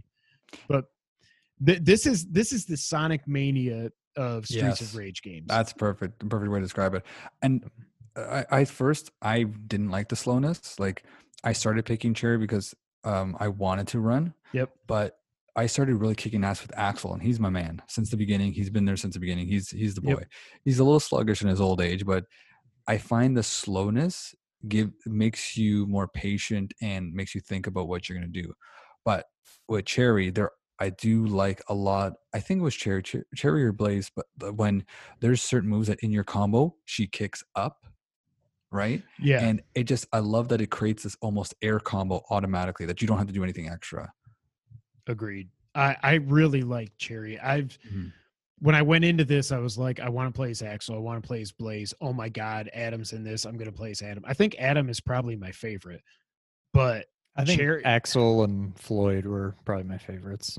See, I think I even like Cherry better than Floyd. I don't know if it's because I've played as her more, so I got the handle of of how she fights and stuff more than Floyd. But I love her. I love her guitar. I love her special moves. I love that she can jump onto the bad guys' like shoulders and then just waylay them and then throw them across the room.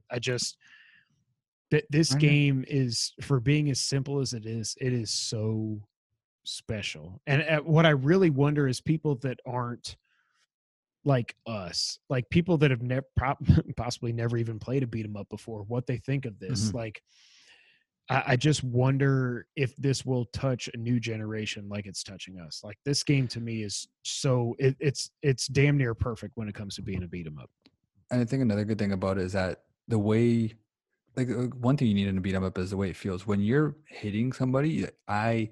I feel those hits connecting, like the way that the sprites and the frames connect. You feel them getting hit. It's not just they're getting hit and they're flashing every time they get hit.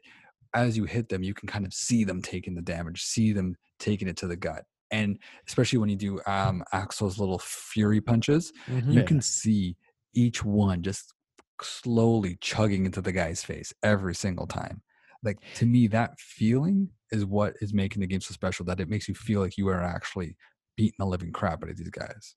So that's always been one of my bigger complaints about Turtles in Time, because I feel like Turtles in Time does not have that feeling, and it seems even That's worse true. when you fight the bosses. Like, it just always seems like your attacks go through them, and all you can see Yeah. do they blink or not. That's the only way you can tell. Like, I don't know. It was the hit That is- detection always seemed a little weird to me, but yeah, in this one you can tell, like, when you hit them, you know you hit them. Well, That's that's a great why point. Yeah. I love when Adam does his combo, when it ends. I said it multiple times in our Let's Plays, but like when he does that friggin' elbow to the top of somebody's Yes. head, it's just like, oh my God, like I can, it's like Bernardo was saying, like you can feel their skull like crushing under his elbow. And it's just, you deliver that, it just makes me go, oh God, that's gotta hurt. Or like if you're fighting one of the bigger enemies and you go to give them a German suplex or something, I love how they sit there and they're like, and they kind of got to wait a second. And it takes all their might to get them up, and it makes that when Yes. their body Yes. slams into the pavement, it just feels so much more impactful. I freaking love this game. I absolutely love it. That's you brought up a great point. Like I'm with Axel, and I do a lot of grab moves, a lot, because I don't know if you guys have this strategy, but I will grab dude on the left and throw him across the screen and bowling pin a bunch of other people. Yeah. And I love it when you're picking them up. And I don't know if it's based off a weight scale or if it's based off of the way you do the move, but yeah, you see him struggle and then he just slams the guy down into the ground just viciously. I don't know if that's only certain characters, but I feel I like think there's- it is. I think it's like the the fire breathing guy, and like the guys with like the pistol and the suits, like all those bigger dudes Mhm. that you can still throw. What's his name? Floyd just picks him up and throws him like a regular Just like guy. this. But yeah, He's Axel got and bombs Adam, for arms. they like struggle. I got bombs for arms. Yeah, Axel and Adam, like, yeah, I love it. Like they struggle, and yeah, then they just like slam them down. that fire guy is the equivalent of the Gaia guy with the knife, like where he just comes Yes, at you from an exactly. angle. Oh my God, dude, I want to throw. And not to mention, there's another chubber guy that comes along that rolls up and down the screen. Yes. And he does What? like the swan dive thing. Fuck, Yeah. man. No, the guy that does the big swanton bomb, I can Yeah. handle him. Okay. It's this other guy that's in blue and rolls up and down the screen that I want to stab with a fucking rusty knife. Yeah. But surprisingly, the guys with guns, when I saw them, I'm like, oh, this is going to be trouble. Those guys Yeah, were a They're pushover. bees. They Yeah, took they like suck. 3 punches and they go down. Yeah. Well, especially when with when their you're with their Nerf ball guns. well, I don't mind when someone's throwing something because I know when you're going to throw something, you can only throw it at your perspective. Yeah. You can't throw it up unless they're like the grenades, Yep. which Right. I love the inclusion of like the grenades and all that kind of stuff. I love everything. I love it all. Yeah, they really nailed it. They did. I don't know if you guys played their other game, Wonder Boy, but it was like a beat for beat remake of the Wonder Boy game from I think Sega Master System. It was so Wow. yeah, it was Oh, so they did that. That's right. and that game was so on exactly to what the other game was that Okay. you can press one button and in a second it would change the graphics to the old version and the game was the exact same. Hmm. I know that everyone's saying let's have them do Turtles, but I don't think they can because they don't want to stick around in one, like they don't want to be the people that are just doing beat 'em ups, right? They've done this Zelda 2 like game because Yep. that's what Wonder Boy is. Now Yep. they've done a beat 'em up. They got to do something different next. But oh my God, to see their art style in Turtles, oh God, it would be Oh. absolutely just beautiful. That's the thing. Like they mhm. clearly get Streets of Rage. And I don't know if you watch any of their like behind the scenes things and everything, but like all the developer videos that they've posted on YouTube and Twitter and everything, like you can tell how much love went into this. And they just nailed it. It's the perfect mix of nostalgia, but also a great game on top of that nostalgia. Like they just nailed it for old folks like us that loved Streets of Rage back in the day. And I think it is inviting for new players too. I hope it is. I mean, I know it's not Fortnite, it's not Apex, it's not an ongoing online game. I get that, but I feel like there's something, like we've said for so long, that while beat 'em ups can get old, it's a genre that has just completely disappeared, and it doesn't have to. And I think they showed that with this game. Like they just freaking nailed it. It's gonna be one of my favorite games of this year at the end of the year for sure. Mhm. I love everything about it, and I'm so shocked and thankful that this game actually exists. Amen. Hold on. What do you guys think Axel's saying when he does his uppercut? Because I have something since I was a kid. I jumped into the Streets of Rage Discord, which is a shit fest. It's like reading a Twitch channel. It's insane.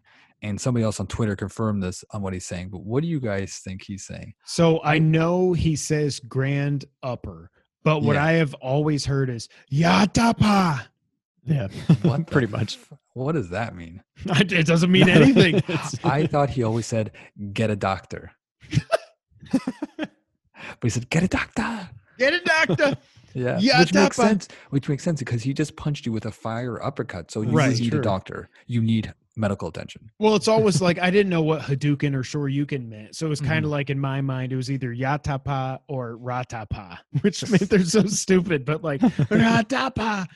But I did see, I saw a tweet going around and we talked about it in Let's Play. I can't remember if it was either .emu tweeted it or retweeted it from somebody else, but they were like, the top 7 things that you think Axel is saying, and I wish I had screenshotted it or something to save it, but like, oh God, it was so good. And I was like, all 7 of these make complete sense. So yeah, shout out to you, Sega, I guess.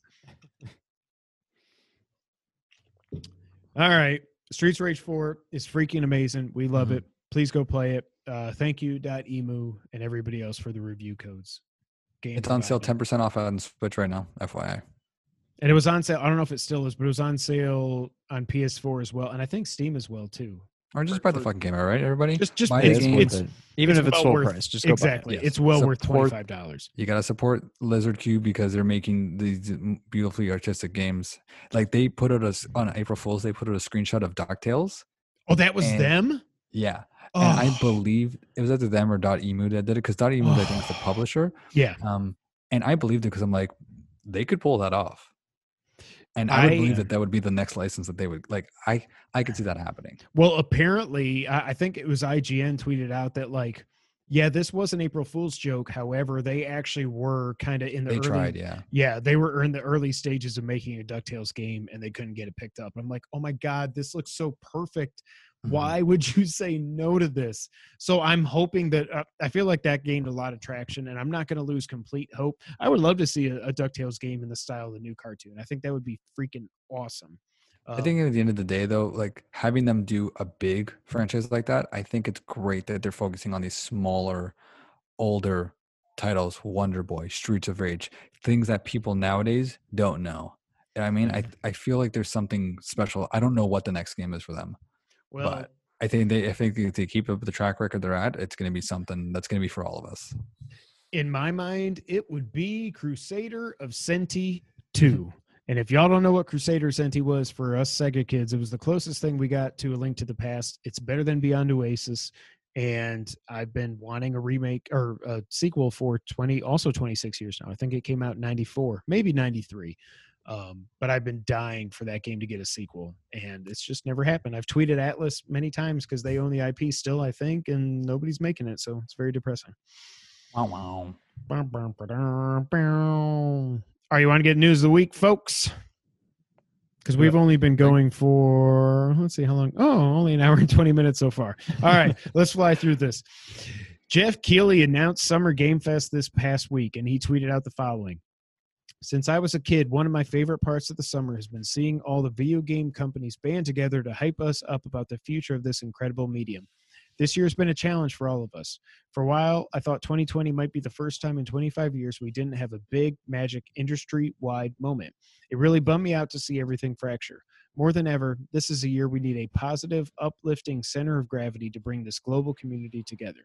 So that's what we're going to build. Today, I'm proud to announce Summer Game Fest, a 4-month-long season of news events from all of your favorite game platforms and publishers. It's all the news you've been waiting for, but also in-game events, playable content, and demos of select titles, and a bunch of fun surprises.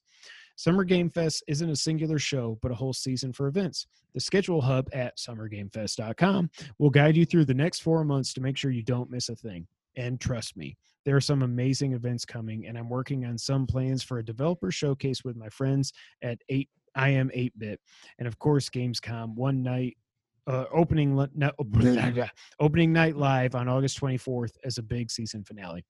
Thanks to all the game companies and developers who are working hard under challenging circumstances to keep us entertained. I hope SGF is a way to show these artists just how much their work helps us get through uncertain and scary times. Keep playing the future. Gaming is about to get really bright this summer. Jeff. Then he also tweeted out, let me see here, about phase 1, which includes, do I not have it here? I thought I had it. Oh, yeah. Phase 1 of Summer Game Fest will include 2K, Activision, Bandai Namco, Bethesda, Blizzard, Bungie, CD Projekt Red. What the heck is that thing? Digital Extremes? I don't know what that is. EA, PlayStation, Private Division, Riot Games, Square Enix, Xbox, and WB. Okay. Just temper your expectations here, So okay? I can't because Are you that excited about a Harry Potter game? no, I don't give a crap about Harry Potter. I've never read a single book. I saw one movie and I was like, this is kind of maybe what I think a Zelda movie could be if they ever made one. I don't know why I thought that, but that was what I thought That's back a as a completely random 16-year-old thought. kid. Yeah, or I wasn't 16. I was probably 25. But anyways, What a jump. I think this is awesome. I saw, I think it was Nibel that tweeted to Jeff after he announced this, the Thanos meme saying, fine, I'll do it myself. Because in this world where there's no E3, Jeff's like, okay, fine. I'll just, whatever. I'll do my own E3 and it'll last all summer long. 4 months. Kid Rock. I think this is awesome. I wonder how this lines up because IGN is doing their summer game something as well. They're doing like a showcase, I think. More Yeah. so. I think theirs is like 1 week, I want to say, Mhm. but I'm not 100% sure. But I'm so excited for this. This is phase 1. I can't not get my hopes up. WB Montreal has been teasing this stupid effing Batman game for at least a year now, I'm pretty sure. Maybe I think it'll be more. a year in October, I think. Really? I feel I like it's think. been like 3 years at this I could be point. wrong. I could be wrong completely on that. But I remember the last big tease was close to the Game Awards, and Mhm. but it was like a few months away from the Game Awards, like September or October, and people were like, no, they wouldn't show you that and then wait until the Game Awards. It's like, no, you're right, they wouldn't. They're going to wait much longer. they'll wait 2 more years. It's insane. Like there's no way that's going to, they have a lot of pressure on them. They right have now. to deliver, and I'm sure they will show the Harry Potter game, which I'm not going to crap on. I know people love Harry Potter, and this game seems like it will be pretty cool. Quidditch. But the big name that WB owns is DC, and more specifically Batman. And I still don't think we're going to see whatever Rocksteady is doing, but we have to see Batman Court of Owls, Arkham Legacy, or whatever the rumors are saying that it might be called. I think WB Montreal got a bad rap for Arkham Origins. I really, really liked that game. It did have a little bit of jank and some buggy issues, but it might have my favorite story out of any of the Arkham games. I've heard the same. It's either that or Arkham Knight, but Arkham Knight, the game, I just did not like. I thought Origins was a better game. That stupid bat tank. But man, I'm so excited for this. I'm excited for Jeff, and really the only thing I'm looking at other than Jeff doing this is I just see the 2 letters W and B, and I'm like, okay, it's put up or shut up time now, in my mind. But what do you guys think? I mean, it's definitely something that we need right now. I'm definitely not getting my hopes up for WB. I think I don't know. I was gonna say I think it's more than likely we'll see it, but I don't even know that that's true. I don't know. I don't really know what to expect out of a lot of these. I don't know. I'm kind of glad that I don't know what to expect. I guess I'm looking forward to it. Well, clearly we're going to see next gen stuff, right? There's not much left for Right. this gen. I think if the Batman game does come out, if it doesn't come out on the current gen platform, and that's going to be a huge slap in the face for the people that have been waiting forever for it. If you look at Arkham Origins, that came out right at the end of PS3, and then Arkham Knight came out on PS4, right? So hopefully they do something similar to that. But what I like about this is that I feel like the only positive during this whole quarantine situation has been video games. I feel like for the most part, a lot of positive stuff has come from video games, and for fans like us, it's been a great distraction to have Yeah. positive news come up, with the exception of all this bullshit with The Last of Us. To have this for 4 months, I think it's great. I don't always think that Jeff shows are always the most exciting, like the Game Awards. They're not always exciting, but it's an award show. But I know that the guy really is trying his hardest to bring us the best surprises. So same thing like E3. I kind of have low expectations, but I'm always excited because it's just a celebration of the medium. And I really hope that it's not just, commercial for things we already know. Seeing that it's going to go on this long, I am pretty optimistic that we're going to see a lot of new stuff. What could you fill? And yes, 4 months could just be one announcement a day or one announcement every couple of days, but still, like, to put that out there, to put all those brands to say that this is phase one, I think this is going to be, I think it's going to be pretty good. If WB doesn't show a Batman game, that's going to be trouble. Like, they need to show at this point. They shouldn't have teased it twice. Yeah. They did that they did one video which was kind of like subliminal, and then they did another one which was outside of their building or something like that. They shouldn't have done anything. Like, you know what I mean? Like, if you're going to do that, you got to follow up with it. To not follow up with it for like 9 months, that's a little harsh. So they need to show this game. It clearly exists. The rumors are like, at this point, they can't even keep the rumors in their house. Yeah. They need to show what the hell it is. And I'm actually going to be a little bit disappointed. Like, think about it. We've had 4 Arkham games, right? 3 that are actual Arkham and 1 that is the ugly stepchild that no one acknowledges because it's not a part of any trilogy. To me, if we're going to just get another Arkham game with the same combat but just a great story, I don't know how exciting that is. Like, really think about it. Like, do we need another game that's just plays like that? Like, last time that Rocksteady tried to do something different, they gave us the Batmobile tank. So I'm a little underwhelmed by the Arkham game, and I actually got PS Now just so I can play Arkham Origins because I never played it, but I don't know what they could do different to Batman that's going to make it exciting other than the story, because that's another book you guys will read is Court of Owls. I've only read the first volume, but it's intense. So the thing that comes to my mind first, what I was going to say is I think WB Montreal's Batman game, whatever it ends up being, will be a current gen game, maybe cross gen, who knows.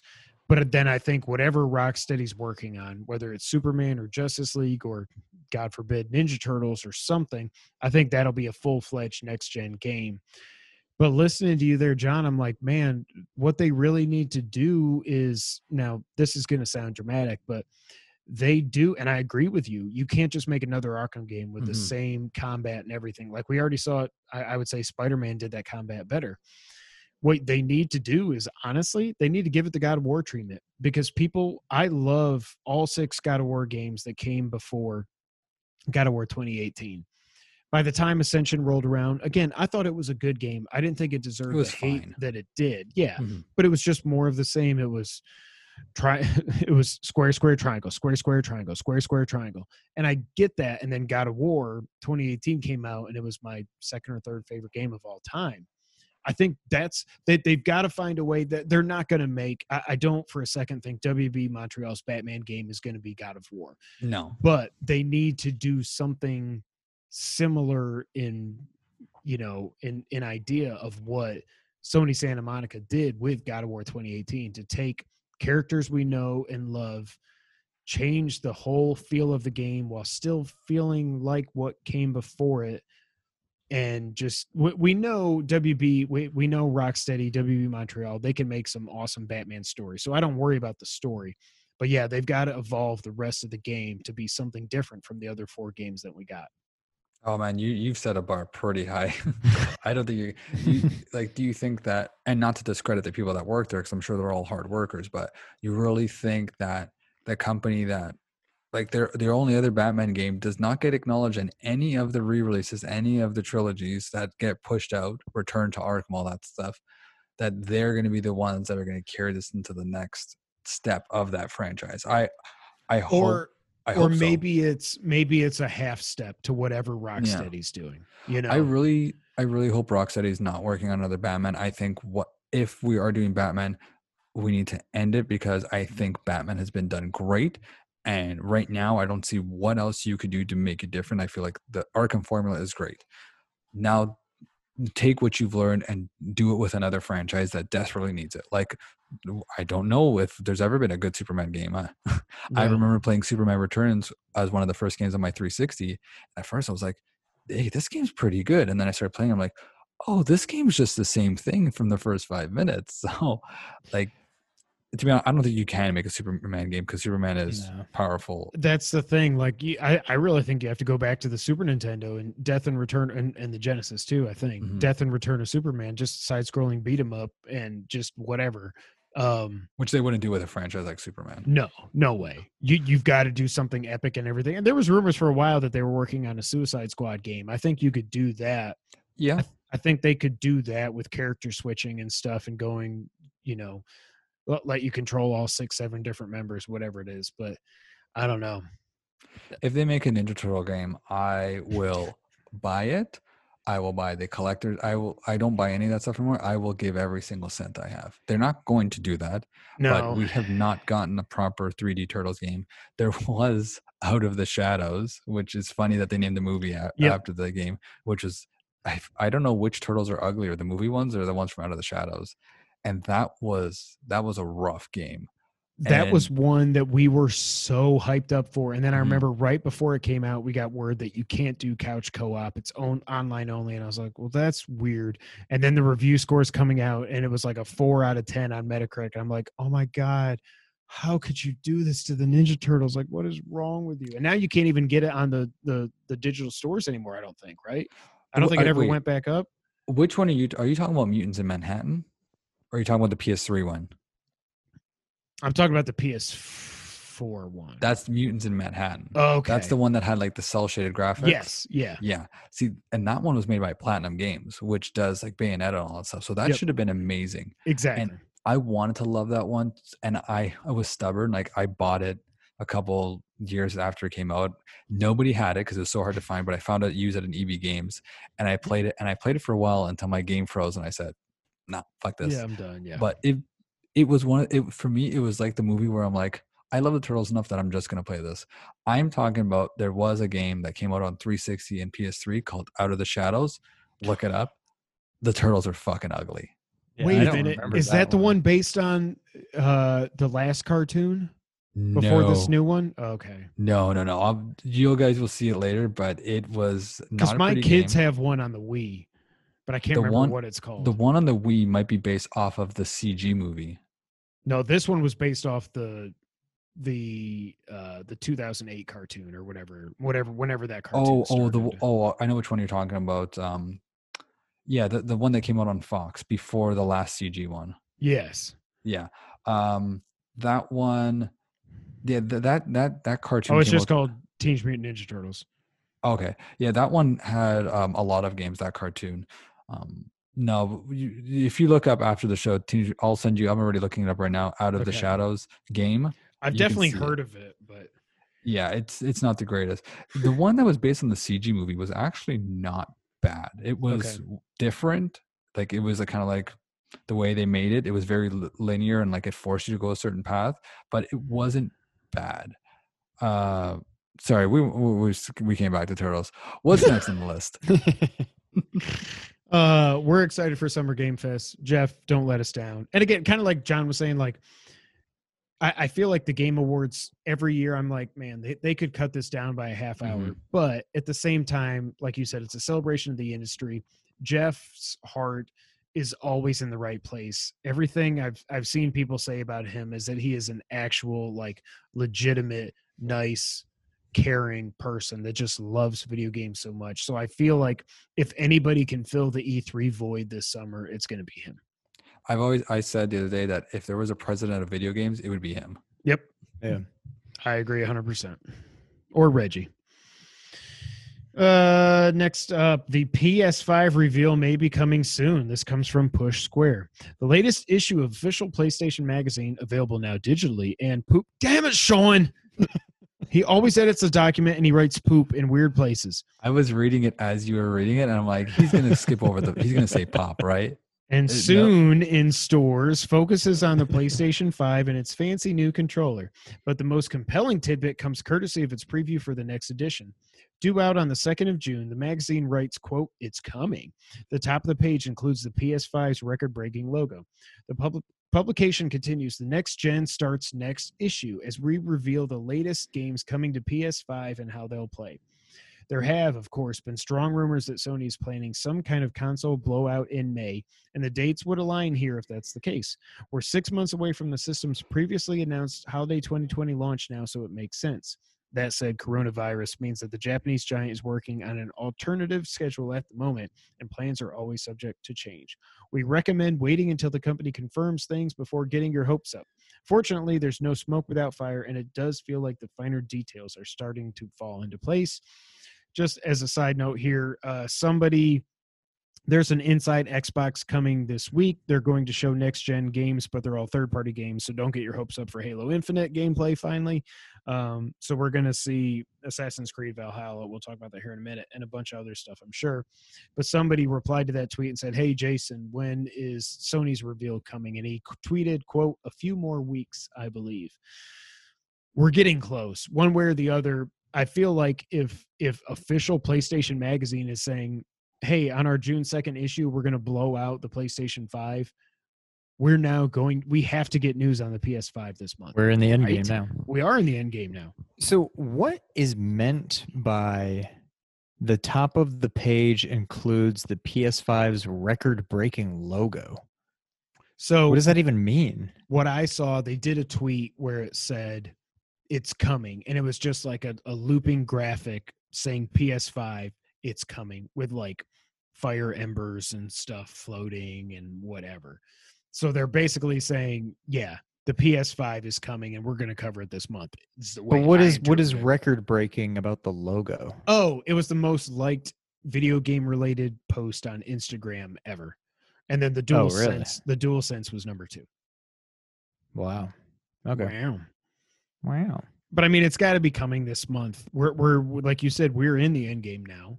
And if Schreier is saying he thinks it's a few more weeks, then yeah, it's going to happen here in a few weeks. I mean, I don't know what else to say except I'm super hyped. There were some reports going around that people were saying that official PlayStation Magazine was saying, "Hey, we're going to have Horizon 2 in our magazine." That's not a thing. And they came out and said, "No, it's not a thing. We're not going to have Horizon 2. Y'all are crazy." Right. So they refuted all that, but we got to be getting this thing here in the next 2 or 3 weeks, I assume. And what they will probably do is do the reveal and everything the day after we record that week's episode, because that's how it usually works here. Probably, yes. But yeah, I think we have to be getting very, very close now. Yeah, they've taken way too long. Like, I mean, Microsoft was opportunity knocking at the door, and they just decided to go nuts with it. And a lot of people are going to side with Xbox right now because of all the stuff that they're offering. At the end of the day, it comes down to the games, though, right? So we need to see what everyone's offering. We got to see what Sony's going to be doing. Like, come on, you guys got to say something. That's what I've said. Like to Ryan McCaffrey, who's awesome. Obviously, I'm not an Xbox guy, and he's an Xbox guy, but I freaking love Ryan. He's just so good. But he was tweeting I don't remember what he was talking about, and I was like, yeah, whatever, the hardware, this, that, teraflops, whatever. At the end of the day, though, like you were saying, it does not matter. The hardware doesn't matter. It's the games that matter.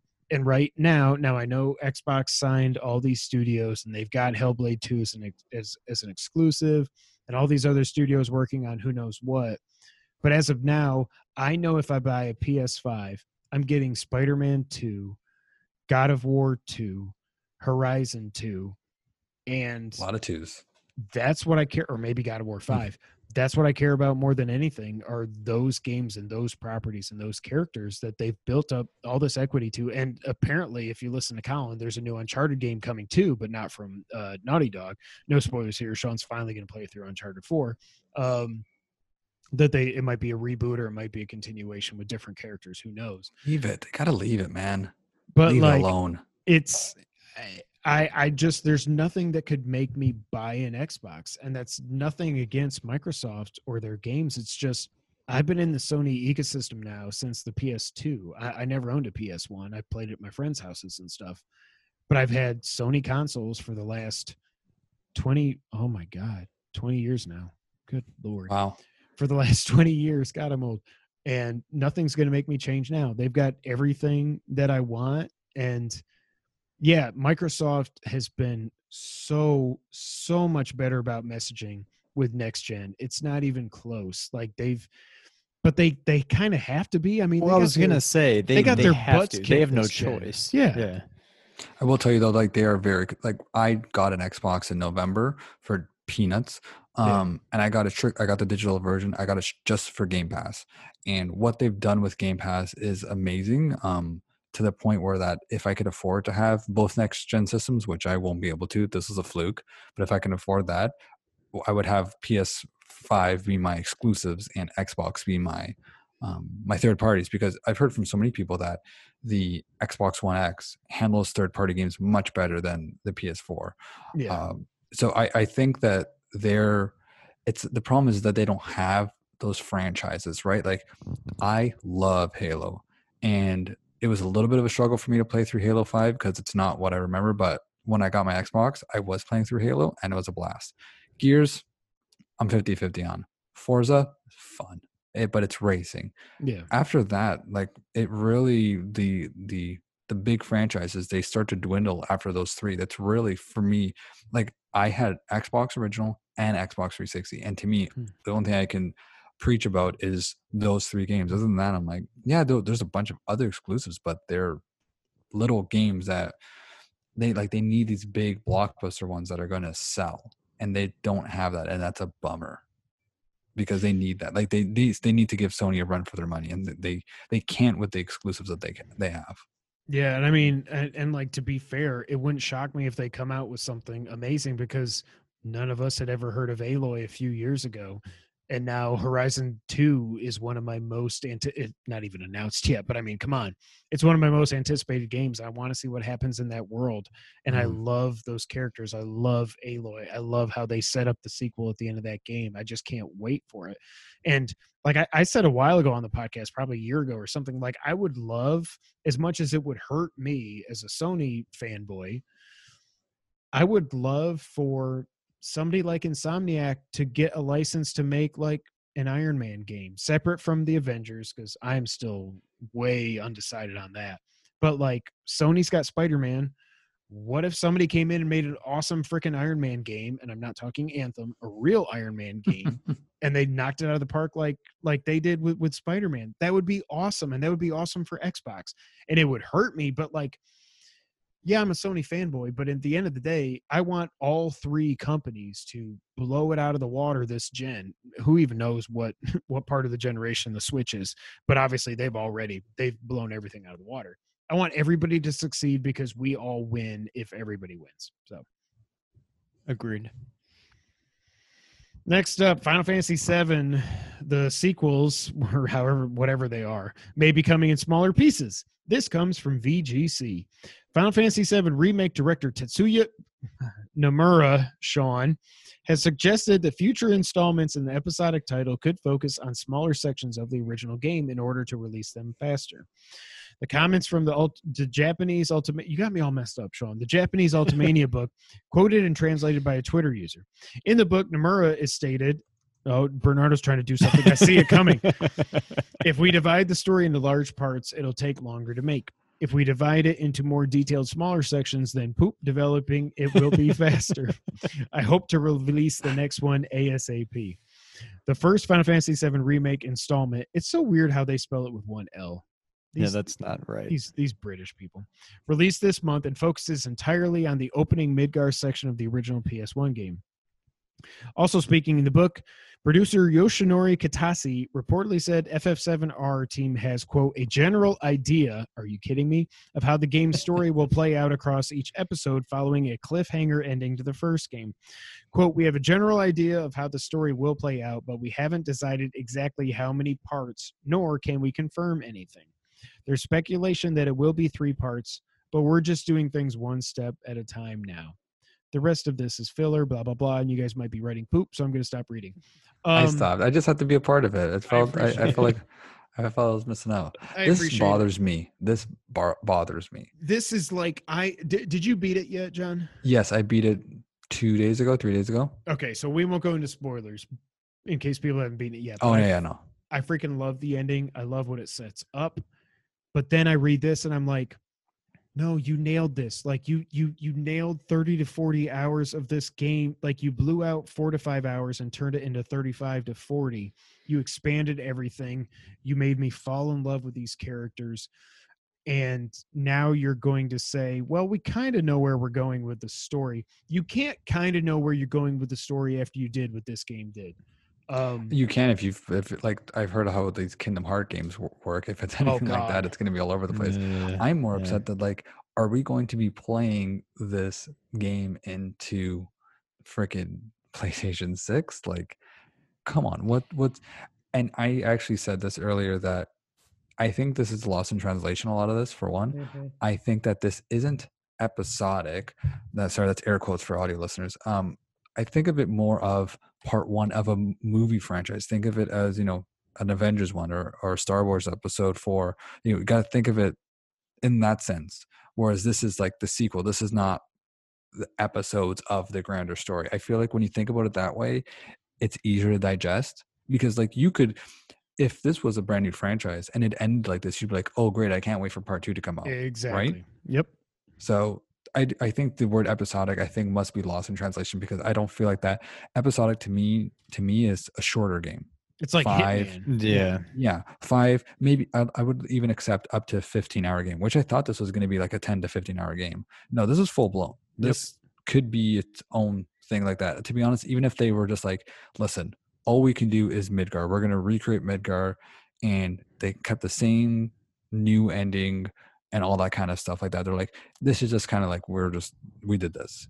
I think that would have been fine if they left it at that. To be honest, that's why I feel like they just called it Final Fantasy VII Remake, because 1, they obviously don't know where they're going, but 2, if they decided to not go forward, you could leave this and speculate what happens after, but it's on enough of a cliffhanger that they could fill it in with other shit. Yeah. I don't like this. I would rather have it be 3 parts. Give me part 2 in 3 years and give me part 3 3 years after that, than 6 more small parts that come out annually or something. I don't want it to be broken up. As much as I want more now, I don't want them to just keep cutting it up into smaller and smaller pieces. I don't want that. I think that's a terrible idea. And the thing with this coming out as new games, I feel like they're going to have to introduce something new. Otherwise, it's just, because now it's almost like a new game, right? It's going to be a full price thing. So maybe there's a chance that they might go, no, it's a DLC episode now, right? There might be a chance of that, right? But at this point, if there's nothing new about the gameplay, they're not introducing anything new, it's just the same game over and over. And I guess Yakuza did it, so maybe Final Fantasy can do it, but they have to do something to spice it up, right? And that's going to take them time.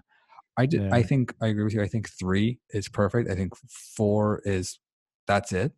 Anything more than 4, I think, is excessive, and it's going to dry out fast. Like, we were all excited for this, for like the original fans, to bleed it out that long. I feel like it could do great, but I feel like you might be beating a dead horse, and in that time you could be focusing on putting out other Final Fantasy games, like, and do with 7.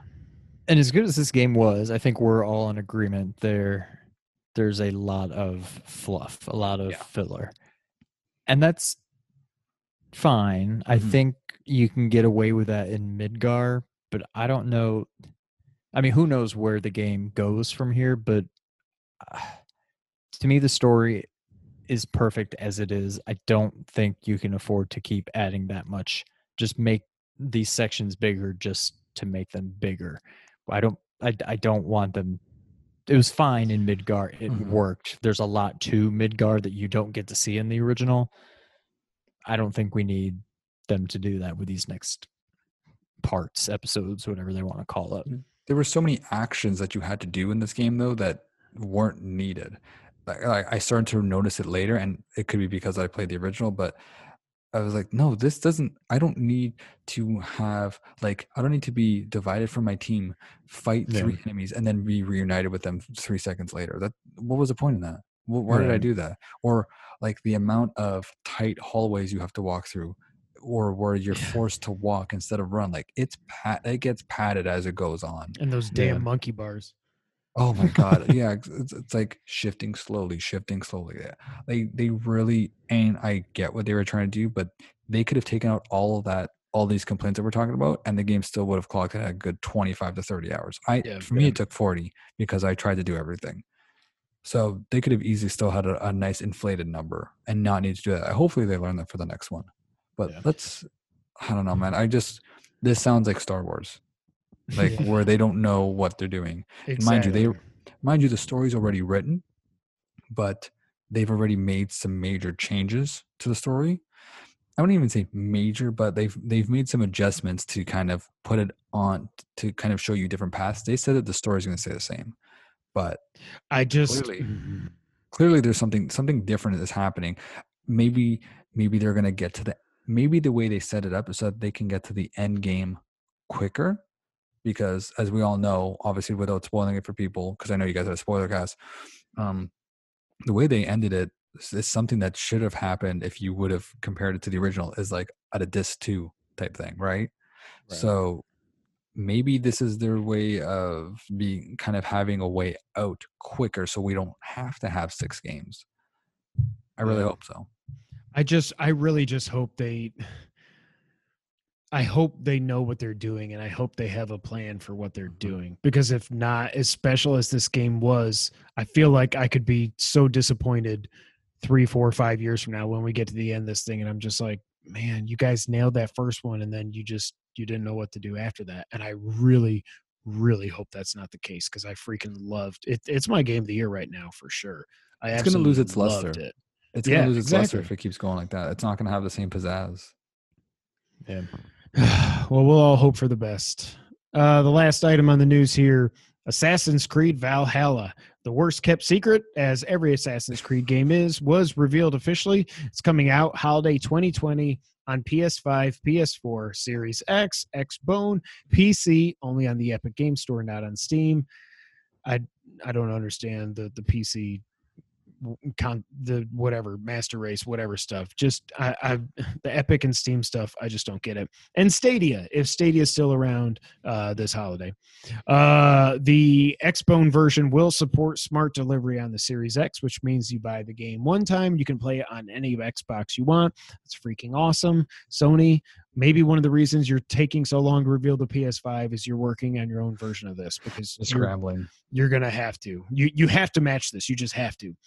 Like I said earlier, the gameplay will be revealed on the Inside Xbox this Thursday, I think it is. Some notes on the game here. You play as Ivor. I'm just going to assume that's how you say his name or her name. It's either male or female character. There's a big focus on building your Viking village or settlement, and the choices you make in the game will affect said village. You will travel to Scandinavia, Norway, and Britain. Your gear is customizable, including your beards and tattoos. So that's cool. Finally, customized beards. Yeah, I wish I could customize one, but you have a raven for the animal companion in this game. I guess it's just like every other Assassin's Creed game with your bird's eye view and stuff. It is single player. One thing I did notice, it's up for pre-order for $59.99 US dollars, John. But it was listed for Series X as well for $59.99. There's been a lot of talk that a lot of people think game prices are going to go up next gen because they kind of quote unquote have to, because they've been $60 forever. Maybe they're not going up, or at least not at first. I don't know, but I just thought that was interesting. And the only thing I wrote down here, this is just really for me, is there any chance Watch Dogs Legion is still going to be a launch game? Well, now actually maybe there is, because they didn't announce this as a launch game. They just said holiday. So maybe Watch Dogs would come out first and then this would come out December, but it's not a good month to put games out. You want them out there before Thanksgiving. So I don't know. As a launch game though, it might be what it needs. Yeah. Like for the consoles, right? Like, cause it'll be like a cross platform. So it might. Yeah, I think. Yeah, Well, I they said, no, just. they said 2020. Yeah, they said holiday 2020. Yeah. I just want Watch Dogs. All we know right now is Watch Dogs supposedly is coming out before the end of their fiscal year, which ends March 2021. I want to play Watch Dogs Legion so bad. Watch Dogs 2, I think, is a supremely underrated game. A lot of people got burned on the first one, which I understand. It was fine. Watch Adrian Dogs, Pierce. he's sad and whatever. I get it, but like his nephew or niece or somebody got captured and he's mad. But Watch Dogs 2 was just pure fun. It was GTA with hacking like we thought the first Watch Dogs was going to be. And I'm so hyped for what they're promising for Watch Dogs Legion. I don't know that they can actually deliver on all that, but we're talking about Assassin's Creed. So for Assassin's Creed, are you guys hyped? I played Odyssey. I didn't play Origins. I played Odyssey. But after like 10 hours, I was like, this game's it's just too big for me. Mm-hmm. And I don't want to put 100 hours into a game like that when it had already 10 hours in. It had gotten pretty repetitive to me. And I know some people love it. Shout out James Solar. I know he platinumed Odyssey. So I don't know. Like, I feel like I kind of get my Norse mythology fill with God of War. But I don't know. Are you guys hyped for this at all? I feel like literally, I've never played an Assassin's Creed game. It seems right up my alley. I can't imagine I wouldn't like them. I'm kind of just indifferent on this, but at the same time, I'm getting, God willing, a PS5 on launch day. And You gotta have something. I don't know. Well, that's what I'm saying. So maybe I get this. Maybe I play it. I mean, I can't imagine it's bad. I'm sure it will be good. And it's like you said, I need something to play when I get it. So who knows? Maybe it'll be this. But as of right now, it's just kind of, it looks cool. But I don't know, just kind of indifferent right now. I used to be a huge Assassin's Creed fan.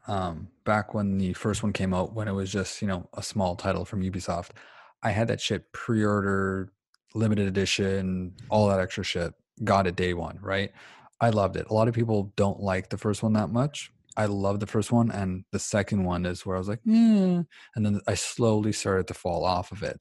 The game is a far cry from what it was originally set out to do. It is now basically a Witcher or what have you, right? Versus than what it used to be, which is closer to a Hitman, assassinations, and all that kind of stuff. I miss that. That's the Assassin's Creed I want back. This is, to me, this is not what they've done with these last couple of games. Is not Assassin's Creed. It is what it is now, but it's not what the franchise initially was, which was like all these sweet freaking, like, they're the game that started doing the climb. You can climb anything you see. They're the ones that did this kind of started this Arkham style combat.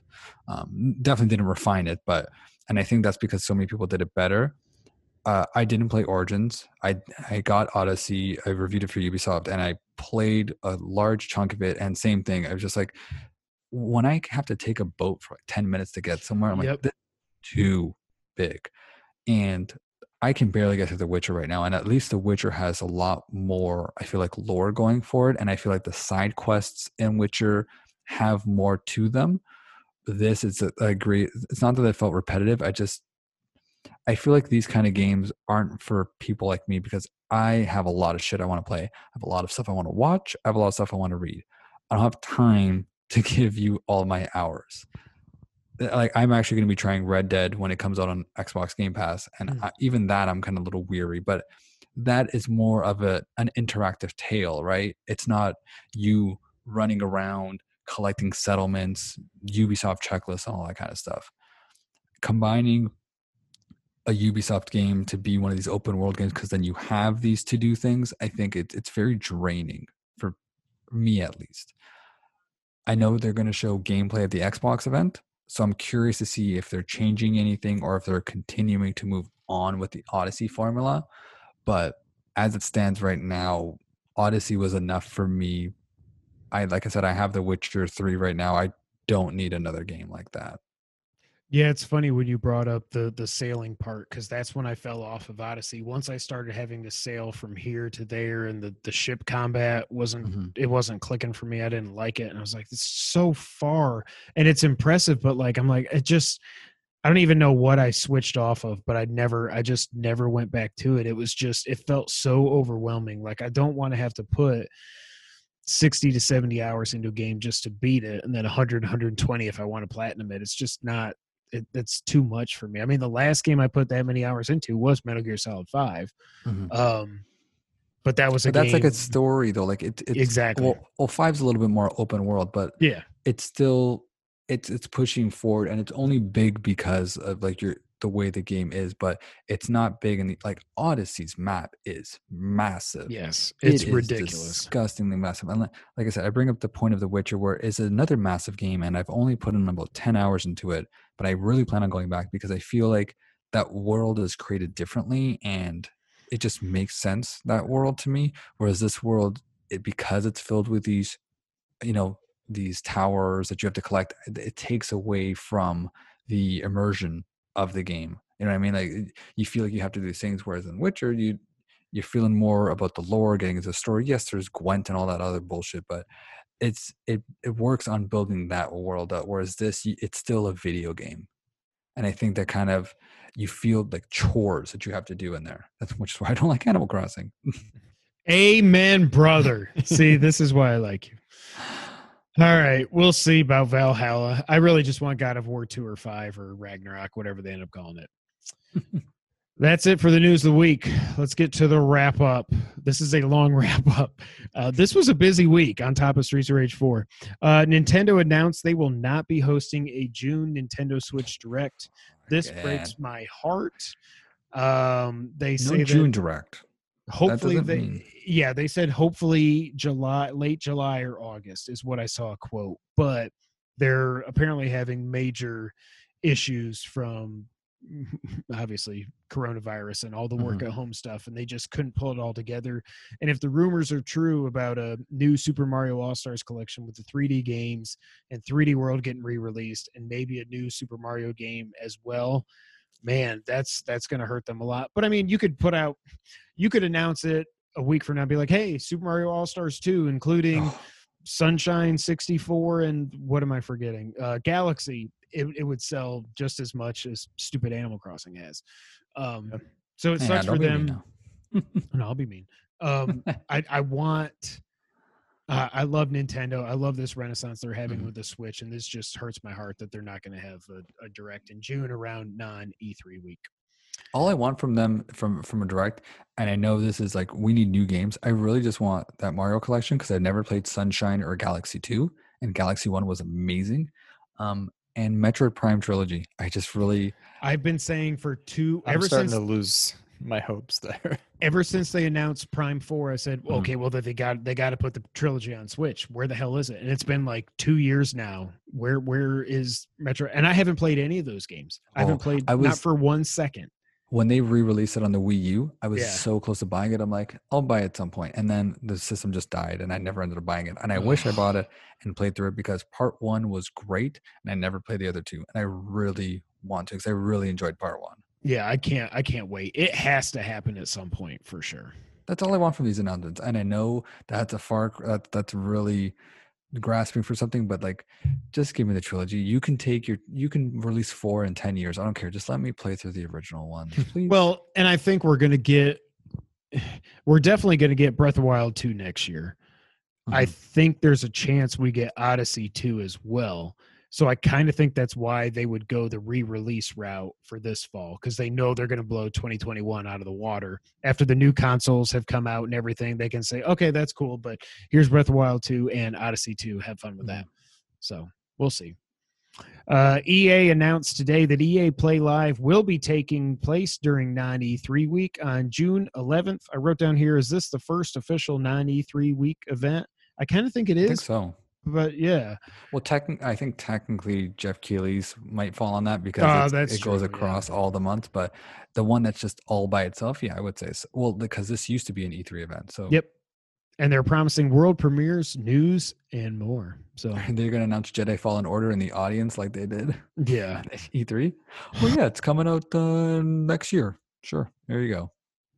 We'll see Madden and FIFA and Ultimate Team, whatever. Speaking of May the 4th, we weren't, but I'll say it anyways. Jedi Fallen Order got new DLC out today. I believe it is free. There are new cosmetics, which It is is free. best part of that game is just finding new ponchos, the battle grid and combat challenges. So if you're still playing Fallen Order, there you go. Some people One are of the- stoked for that, so I'm happy for them. And there's a new game plus, and with you start the new game plus, you get the Inquisitor costume. So your guy gets to look like one of the bad dudes, and you get the double edge lightsaber, red one. All right, So very nice. Again, I wanted to love that game, but it was just, to me, it was okay to good. I just feel like it was not all. I feel like it needed another 6 months in the oven, and they needed to get it out before the end of the year. But the story, I freaking love the story, and I hope we get a sequel. Also, speaking of May the 4th, this time I actually was. Vader Immortal is coming to PSVR this summer. So, Sean, there you go. Go fight Darth Vader with a lightsaber. or Gotta be hook Darth it back Vader. up. Or beat Darth. I don't even know what it is. Yeah. I just know Vader's in there. So, Destroy All Humans has a release date. It is out July 28th. Burnout Paradise Remastered is hitting Switch on June 19th. I've never played a Burnout game. I feel like I am extremely missing out there. Burnout is a fun game. Yeah. But you're not going to play it on Switch. Buy it on PS4 because on Switch it's going to cost $10 less than full price of a full Oh, yeah, game. I did see that. I'm like, this Yeah. game is how old now? And you're putting out for $50, and you can This get it ga- on yeah. PlayStation for like $12 or I've seen something. it on It's PlayStation crazy. for $7 before, Oh my so you should gosh. definitely try it out next time it's on Okay. sale. It's a lot of fun. Yeah, it's a fun smash it up game. I've completely missed out on Burnout, and that's my fault. hmm The Last of Us Part 2, we talked about it earlier, has gone gold, and it will take up at least 100 gigs on your PlayStation 4, like Final Fantasy VII Remake. However, that only took up 86 gigs on mine, so whatever. But it's a big old game. We knew it would be. 2 discs, actually, shipping on 2 discs. Yep. I thought that was interesting how Final Fantasy was a data disc and then a play disc. Was it? I don't Yeah. have the physical. Yeah, so you get 2 discs, but one of them is an install disc, and then the other one lets you play it, which is interesting. So I wonder if that's how Last of Us 2 will be as well. Xbox announced this past week they have now 10 million subscribers to Xbox Game Pass, and I think they also said 90 million active players on Xbox Live, Mhm. which is crazy to me because they've only sold 45 million Xbox Ones. That means a lot of people are still playing the 360, or does that PC mean as well. Okay, that was my mm, question. I think that because if you have Game Pass Ultimate, you get Game Pass for PC. You get I don't know Okay. what that, but if they're saying Xbox Live Gold, then I don't know. That is an odd number to say that, but Yeah, it doesn't really add up. But the thing I also saw is that their profits are down 1% this last quarter, year over year. So I'm like, you've got 10 million game. I've never been able to work out the math in my head of how Game Pass makes sense for them. I know how it makes sense for the consumers for sure. But as much as they push this and as awesome as it is, I just don't know how it makes sense to them. And then I see that their revenue was actually down. I'm like, man, I don't.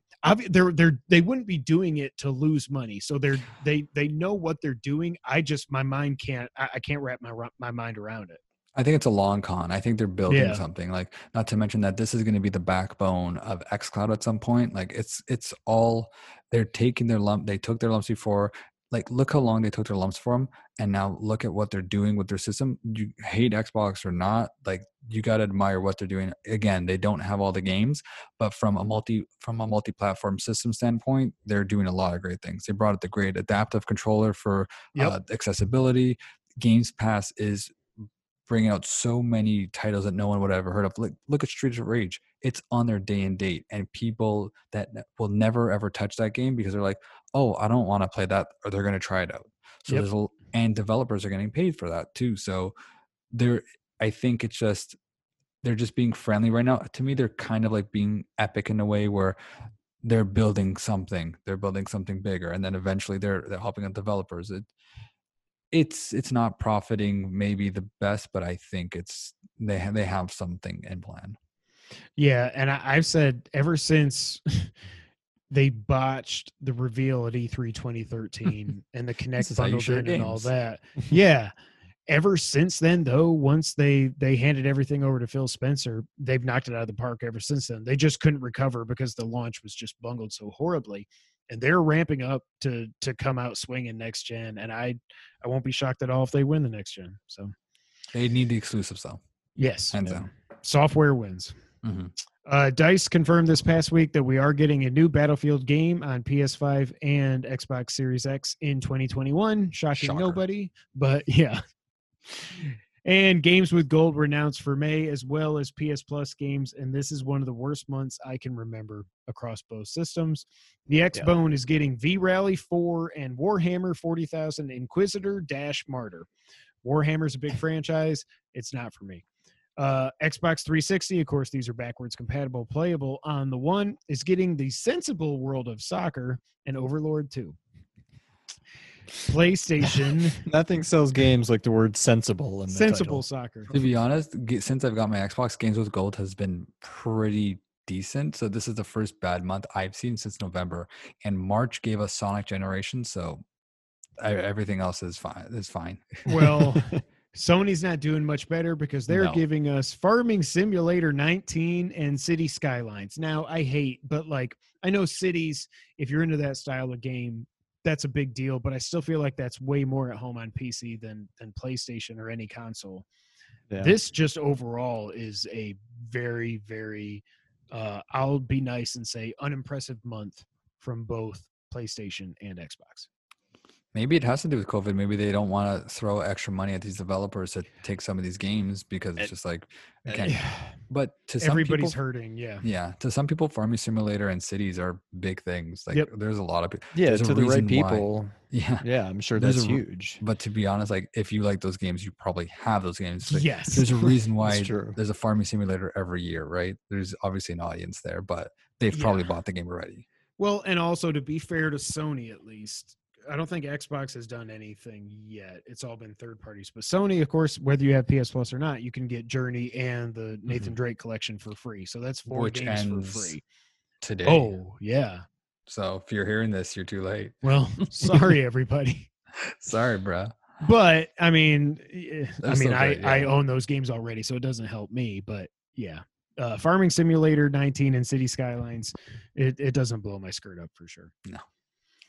Ladies and gentlemen, that's it for episode 181. We've been going for 2 hours and 16 minutes, and I've loved every minute of it. No. It's been great. This is exactly what we wanted.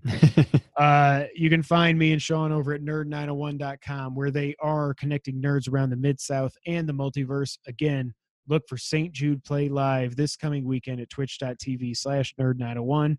And as always, check out our brother from our other mother, Ernie, the Blurb Without Fear, youtube.com/blurbwithoutfear. You can find us on Twitter. I'm at Kevin White 24. He's at Real Sean White. He's at John S. Bernardo. Together, Sean and I are at 2player_co-op. Patreon, Twitch, YouTube, all that fun stuff. You know the whole deal. Check out Panel to Panel. Coming back soon. John, this has been a blast. I'm so glad you were able to join us. This has been way too long in the making. And I love Streets of Rage 4, but I love that it got us to all get together and hash it out over this. Let's not wait till Streets of Rage 5 to have him back. We will be waiting another 26 years. Yeah. Oh, don't worry. I'll be back. We're never getting Streets of Rage 5. As good as this game is. We leave it here. Leave it here. Yeah, Let's just leave it on top. Go out on a high note like George Costanza. Thank you all so much for being here. But until the next time, Sean, go ahead and take us out. Thank you for playing.